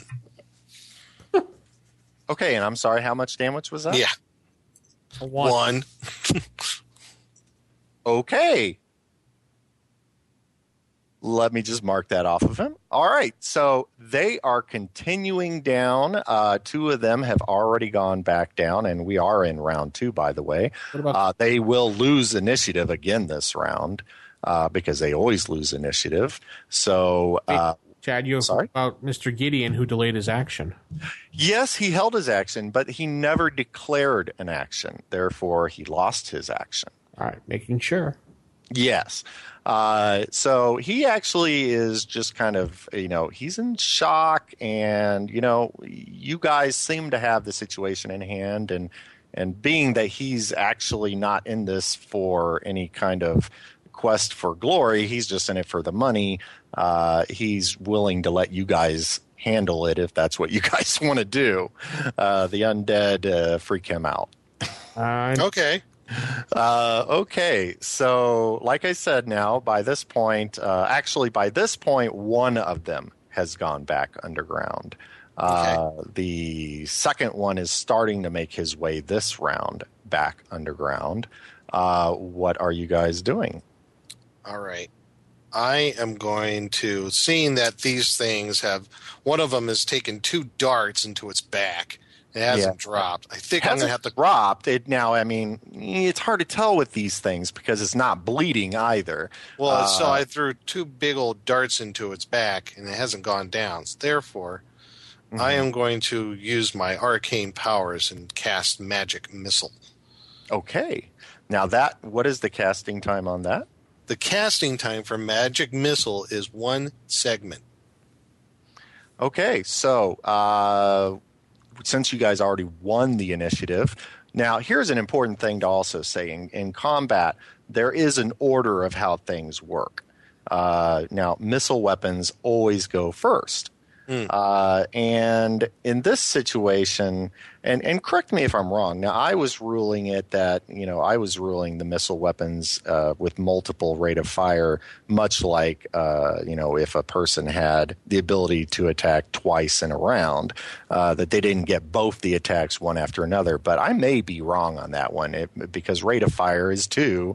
So perhaps, and missile weapons and spells always begin at the beginning of the round. Now, Matt, Nick, and Vince, if you want to correct me, do you guys split up missile weapon attacks throughout the round, or? No, I know from a house ruling effect, most of us tend to just lump them all together into one attack. I actually split them up. I usually split them up too. Yeah, I think from a pure core rule, even though they go at the beginning of the round, I think though that you would still split the second one up later in the round. But again, before everybody gets their next set of melee actions, if they got a second set of those during the same round, right? So anyway, that's how I'm doing it in this one. But okay, so we know missile weapons and spells go off before melee actions do. So your spell casting is beginning. Hamada Zot. That's right. Is there any missile weapon action going on? Nope. Nope. Not for me. Okay. Now, because you guys are always winning the initiative, by the way, this brings up another important part. I know I had mentioned earlier in the show that we always declare actions before we take care of initiative. Well, we don't need to take care of initiative in this because we know that these creatures will always lose initiative. Therefore, that's why I have not been asking for you guys to declare actions because you're going to win anyway. So there's really no reason. But had you guys been up against something that would not always lose the Like initiative. giant spiders. Exactly. Then I would say, okay, I want to know what you guys are doing. Then I would tell you guys what I think they're going to do because I think that's fair. And then I would say, now let's roll and see whose actions declared go off first. Right. Okay, so that said, Leonidas is, Bosco is spellcasting. And the Leonidas is continuing to turn them back down into the ground. Right. And Fildo will be going stabby on the stabby. Yes, and something also to keep in consideration when you have someone throwing missile weapons into melee combat, there is a formula for determining did you hit an unintended target. Right. That is called firing into melee. Yeah, so when those darts went flying at our zombie friend, there was a chance it could have hit poor Fildo instead. But fortunately, he's a very tiny fellow, so he would be most likely not take melee fire. Now, should the situations be reversed and you're trying to shoot a halfling who's in combat with your human-sized friend, you got a better shot at hitting your human-sized friend. Yep. Yeah, and in this situation, you take in the size of the creatures against each other. So we know Fildo is a small creature, and we know that these zombies are medium creatures. So that said, a small is half the size of a medium. So there might be like a 25% chance. Yeah, I would say there's about a 25% chance of hitting him because there's more of them and they're bigger than he is. So, what I technically should have done last round was for each one of those, I should have rolled a D100 I didn't, I know there's a specific dice, I believe, that they mention, but, semantics. Well, firing in the melee, it's on page 63 of the Dungeon Master's Guide. Oh, Missile okay. Discharge. So, okay. And it goes by small, medium, or large target. Right. You add up the total values, then develop a and ratio. it's a percentage. Yeah, so it's a percentage. Right, so it is a D100. I was correct on that. All right. Mm-hmm. But luckily, I'm casting Magic Missile, and I don't even need to roll to hit. Since I forgot it last round, and this is another little nice rule, is if the DM doesn't think of something, it's kind of like Monopoly. If they don't remember it, then don't mention it to them. Generally speaking, it's bad etiquette for a DM to go back and retcon something unless they ask the players first. Right. So I didn't think of it, and therefore my bad. I'm not going to go back and change it now. Right. And Fildo is thankful. Welcome. So now, the new one. Nobody's doing missile weapons. Somebody is doing a spell weapon, so we know that's going to go first. It takes one segment for that to go off. What is the, and I forgot to do this one last round too, but what is the speed factor on your weapon there, Fildo? It'd be 2. Okay, so a magic missile is actually going to go off one segment before your strike does. Right. Okay, because he has a casting time of 1.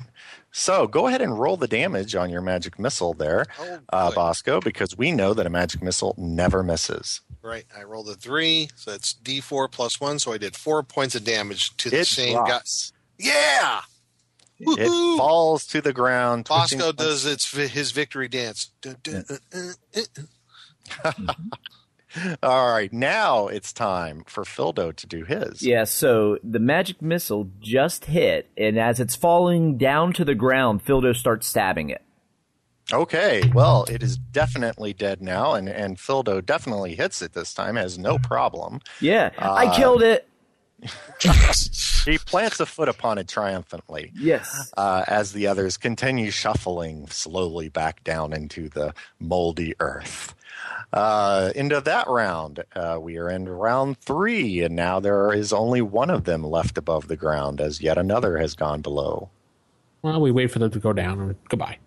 Yeah, I think so. Yeah. All right. Bye. Well, they all go back down under the ground, and one of the last things heard is the grating stone as one skeletal hand moves it back into place before disappearing into the dark. Yeah. Yay. More All of that, right. where that came from, if you continue your nasty undeadness. Yes, come back Stop. out and I'll stab you again and kill you too.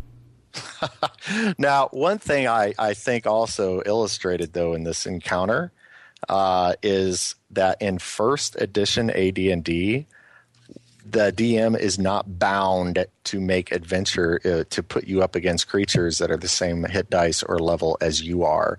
These were zombies, and zombies are 2 hit dice creatures. Right. Yeah. Now, this was not, I typically do not throw suicidal creatures at my players, but I also do not, not treat them with kid gloves either. And combat should not, I'm very glad that Vince thought of turning them rather than simply attacking them. You're right. Because- And another thing, oh yeah, I'm sorry, go ahead. Well, I was just going to say, combat is not always the only route you have to face with a monster. Right. The DMG talks about parlaying with creatures. It talks about avoiding creatures. If your DM throws something that is too powerful for you to handle, rather than jumping up and getting angry at him and saying he has no right to do that to you, and then storming out of the room, understand first he does have the right to do that to you, and then understand you have other options than combat to handle that situation. The fact that you can only think of combat is your issue, not his. Sometimes it's better to run away and fight another day. Exactly. Yeah.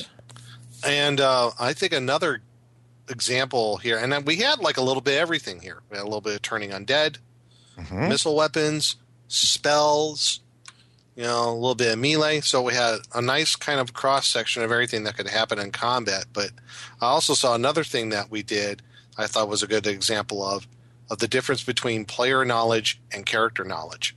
Mm-hmm. I mean, we all knew as players, okay, these are zombies. But our characters, which is total different knowledge, I mean, like with Fildo there, he didn't know what the heck they were. They were just humans coming out of the ground, and he was stabbing them every which way. Mm-hmm. Now, the cleric might have known because, part of his wisdom and knowledge of the world, I mean, he has to have knowledge of the undead, and he probably knew what they were, and thus trying to turn them. My character, maybe not at all. I mean, tried throwing 2 darts at him, still didn't go down. I was like, okay, I better hit him with my one spell here. Maybe this will take him out.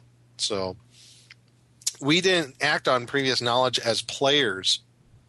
Yeah, and they for could this be combat. they could be 1 hit point, and because they're zombies, they're not going to bleed, and they're not, they're already dead. They're not really, unless you break their leg, they're not going to walk any different. Yeah, I think that's some of the things that some people forget about is when they're playing this game is they got to separate what they know about the game itself from what their character actually knows of the world. Mm-hmm. I think a lot of people forget that. They say, "Oh, they're zombies. Okay, so we got to do this, this, and this." Well, wait a minute. If you're playing a first level nobody, you don't know jack. Exactly. So, and it was good that nobody told, I like the fact that nobody said, quick, Leonidas, turn them.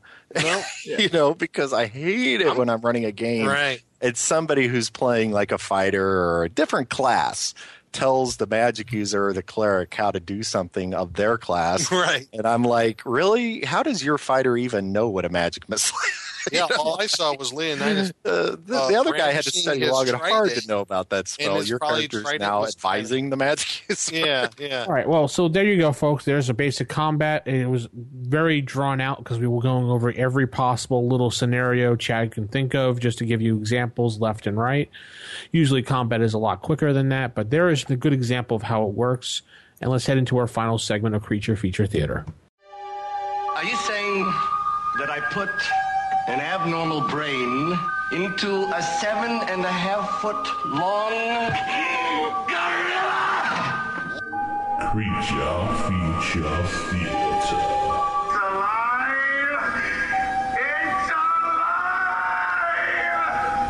And now we're in the Creature Feature Theater, and we are going to discuss some of the staples of D&D gaming.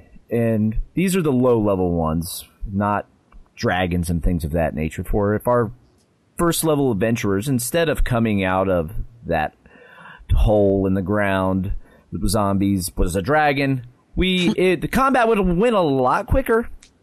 Mm-hmm. A lot quicker for sure. And we would have made some tasty treats, I'm sure. Right. So, when you think of some of the staples, it's like you got goblins, orcs, kobolds, or if you'd prefer your undead, you have like skeletons and zombies, like we dealt with in the past segment. First off, there is great debate about the kobold. Puppy or lizard? Go. Yes. The lizard puppy. It's a cross of both. Puppy. Ooh, as the community. Peanut butter, chocolate. I've always considered them puppies. Aha, we win. Yes, puppies for the win. But Legacy Cast wins. Yes. Distantly related to dragons. No. They're more, in my world, they're more related to gnolls than dragons. They're puppies. I just want, next time a player says, can I be a half dragon? I say, sure, you're a kobold. That's just mean.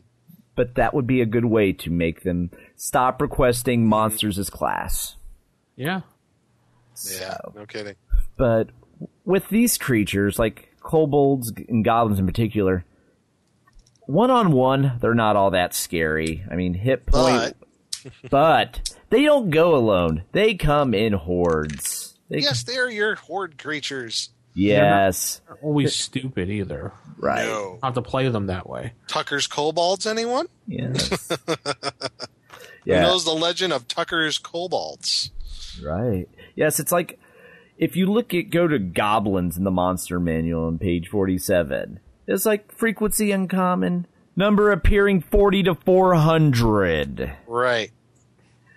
And they only have 1 to 7 hit points each. Yeah. But and they're lawful evil too, which means they know how to work in organizational fashion. That's right. Right. They'd be the ones to set traps to surprise the party. They would be the one that would have the archers positioned so they could lob in a rain of arrows, then send in the melee weapons.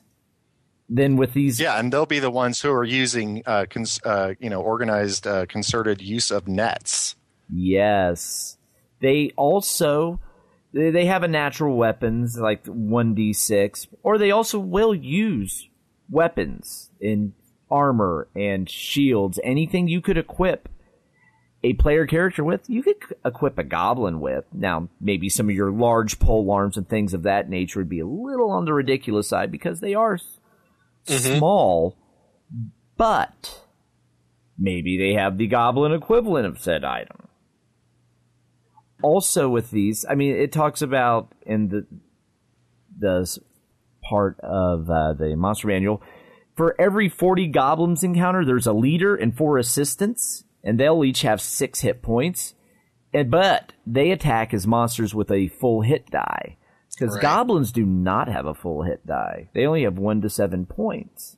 So that means they actually attack at a lesser rate, have a lesser chance to hit than, say, like an orc or a zombie. Same, and then kobolds are even lower on the totem pole when it comes to that.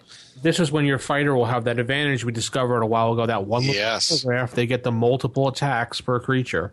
Yeah, what if you got your 5th level fighter or ranger or paladin? He can attack these little mama jamas 5 at a time in a combat round. Right. It's like kobolds only have 1 to 4 hit points. They have a half hit die. Yeah. So a fighter can go through and slaughter quite a few kobolds in one round. And that's why having 40 to 400 kobolds appear. Makes sense. Yeah, when you're mowing them down 4 or 5 at a time. It Right. actually makes it a battle. And then kobolds are much like goblins. They too can use equipment and weapons, and their natural weapon though only does a 1d4. Kobolds though also have infrared, and they're another trap setter as well because they're lawful evil with average intelligence. Mm-hmm. So they'll set traps as well, and they'll have some organization. And just like goblins, for every 40 encountered, there's a leader and 2 guards. And they're actually the equivalent of goblins. So you use the goblin stats for those kobolds. Right. And then if there are 200 or more, they are in their lair. And then there will be an extra 5 to 20 guards. Then you get into females equal to 50% of the total number. So we're talking hundreds and hundreds of kobolds if you stumble upon their lair. Yep. So one of the things to make, so you have all that, but plus not to make them so, I guess, generic, is to give them a little more individuality. I would say is, if you're going to, for example, if you're going to encounter a bunch of goblins, well, I always see like goblins, kobolds, gnolls, whatever. They're made up of clans, so I always give my group a clan name. Right. Like when I'm doing for my new Greyhawk campaign, I did an encounter of 140 goblins, and their clan name is Clan Bloodtooth. So we have the Bloodtooth clan of goblins out there. They got 4 leaders, 16 assistant leaders, and 120 regular goblins, and I got them all fleshed out what they have as far as the leaders, their hit points, what they're armed with, the regular goblins, everything. So, but I gave it a clan name. Right. So, That's funny because I have a goblin clan. I actually call them the Cracktooth clan. yeah, so maybe this is an offshoot of the Cracktooth. This is Bloodtooth. So you can picture them with their standard, maybe of a black background, and you have a tooth with blood on it. So Clan Bloodtooth. I got another one of kobolds. Their name is Clan Bone Snap. And I think I finally have solved the great puppy lizard debate for kobolds, for there is a line in the monster manual. It's when reference to their lairs, there will also be young equal to 10% of the total number, and then 30 to 300 eggs. So unless your puppies come from eggs. My puppies come from eggs. Okay, well then they're puppies. They're puppies. Although in B2 there is a rumor that the caves of Chaos are inhabited by dogmen. Maybe they mean the gnolls. No, they don't mean gnolls. No. Briark. Briark, so surrender. So yeah, I give them like clan names, and also I always picture these humanoid races as being very superstitious. Mm-hmm. So they're being led by maybe shamans or witch doctors, or they're being led by other more strong creatures. I mean, goblins, chances are they're going to be led by hobgoblins. Yeah. Maybe, or ogres, or maybe bugbears or whatever. So just to kind of give them a little twist on it, maybe they're led by something else, Yeah. Right. Yeah, and they'd probably have a pretty good communication structure too within their city. So, people might think, hey, let's go attack the kobold city. I mean, how tough can that be? We'll just go room to room and take them out. Well, that one's not going to be very simple because you may go for the first couple of areas and start taking them out. Well, these are lawful evil creatures, and they live in a large community type, society type structure, and you can bet your bottom dollar that they got a communication structure built up, and it's not going to be very long before they figure out that there are intruders in there, and they're going to react in a concerted, in a very concerted manner, and you're not going to like it. I guess that's why at lower levels for player characters, these type of creatures, you can build a whole adventure around them. Like when you talked about Keep on the Borderlands, it's mostly just humanoids. It's kobolds, it's goblins. I think there's a Gnoll clan in there. So you could build a whole adventure just around maybe weeding out a goblin enclave that's near a village. Something like that. Because there's so many of them, and there's always different variations you could just make on the basic core monster. What they're led by, who they're led by, traps, like you said, play them intelligently. All that factors in. Work out taboos that they have. That can be, those type of things can be used by the characters. You don't just have to go room to room killing them all, because if you do in my game, you're probably not going to live, because eventually they're going to figure it out what's going on. They're going to stop you. Right. But if you work outside the box, if you know their psychology and use that against them, these are the little things that are going to allow you to take advantage of them, not just going room to room trying to kill them all. But yeah, and you're only going to be able to have that in a game if the DM is able to flesh them out to that degree. Yes, big ugly humans work big magic scare us. So yeah, well, actually, in my game, I play by post game, and I'm sure if my players are listening, they're going to figure this out now because I've alluded to it. But one of the reasons they're trying to outrun these wolves is because they've been trying to get to the Ren Forest, and by nightfall, because they know that the wolves. They also know that there is the Cracked Tooth. There's a clan of goblins that live in the Troll Knuckles, and at nighttime they're going to come out. Well, if they can make it to the forest, guess what? They're going to for some reason the goblins and the wolves do not go in that forest. So that they were kind of like, if we can make it there, we're home free. And so that's evading with a specific location in mind based on what you know about the creature in question.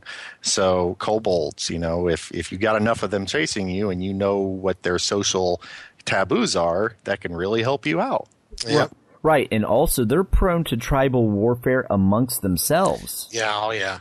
Pit clans against each other. Right, or perhaps you're being chased by a tribe of kobolds, and this goblin clan that they're warring with isn't that far away. Perhaps you run towards them and just try to hide as they do battle with each other. Mm-hmm.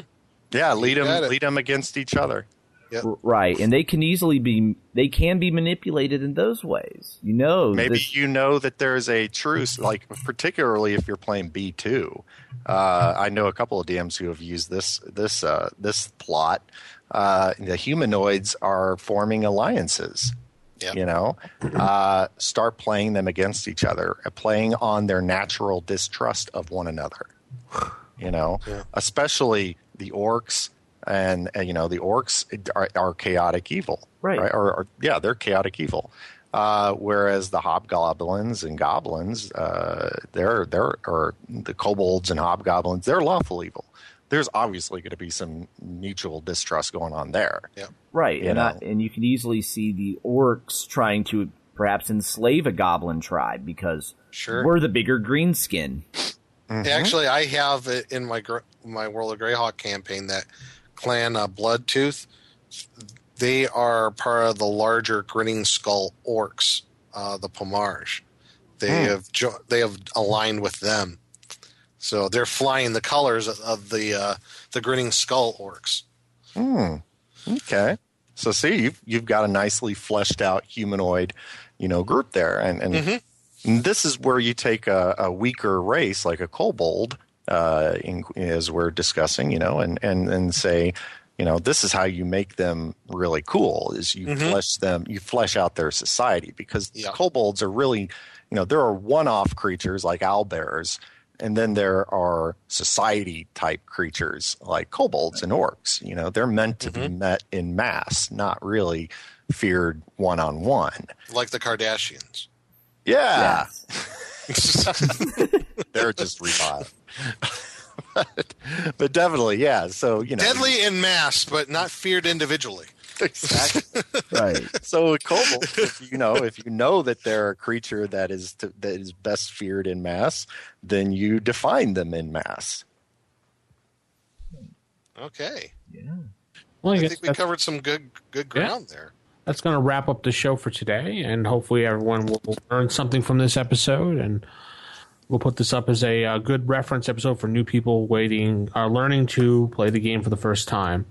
Hopefully we didn't overload you with information, and of course you can always write us at rfistaff@gmail.com, call us at 570-865-4210, the hotline.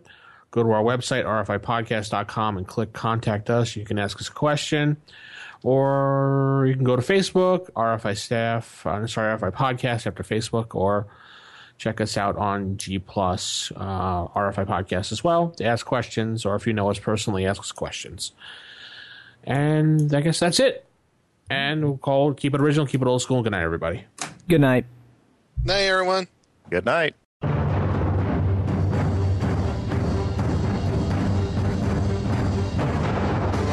The Roll for Initiative podcast is a production of Wild Games Productions in association with D20Radio.com. You can visit us at rfipodcast.com or contact us on our forums at osrgaming.org, or even by calling us at 570-865-4210. This podcast is produced for entertainment purposes only. All other uses are prohibited. And remember, if your magic missile spell doesn't automatically hit, you're playing the wrong edition. Thanks for listening, and we'll see you next time on Roll for Initiative.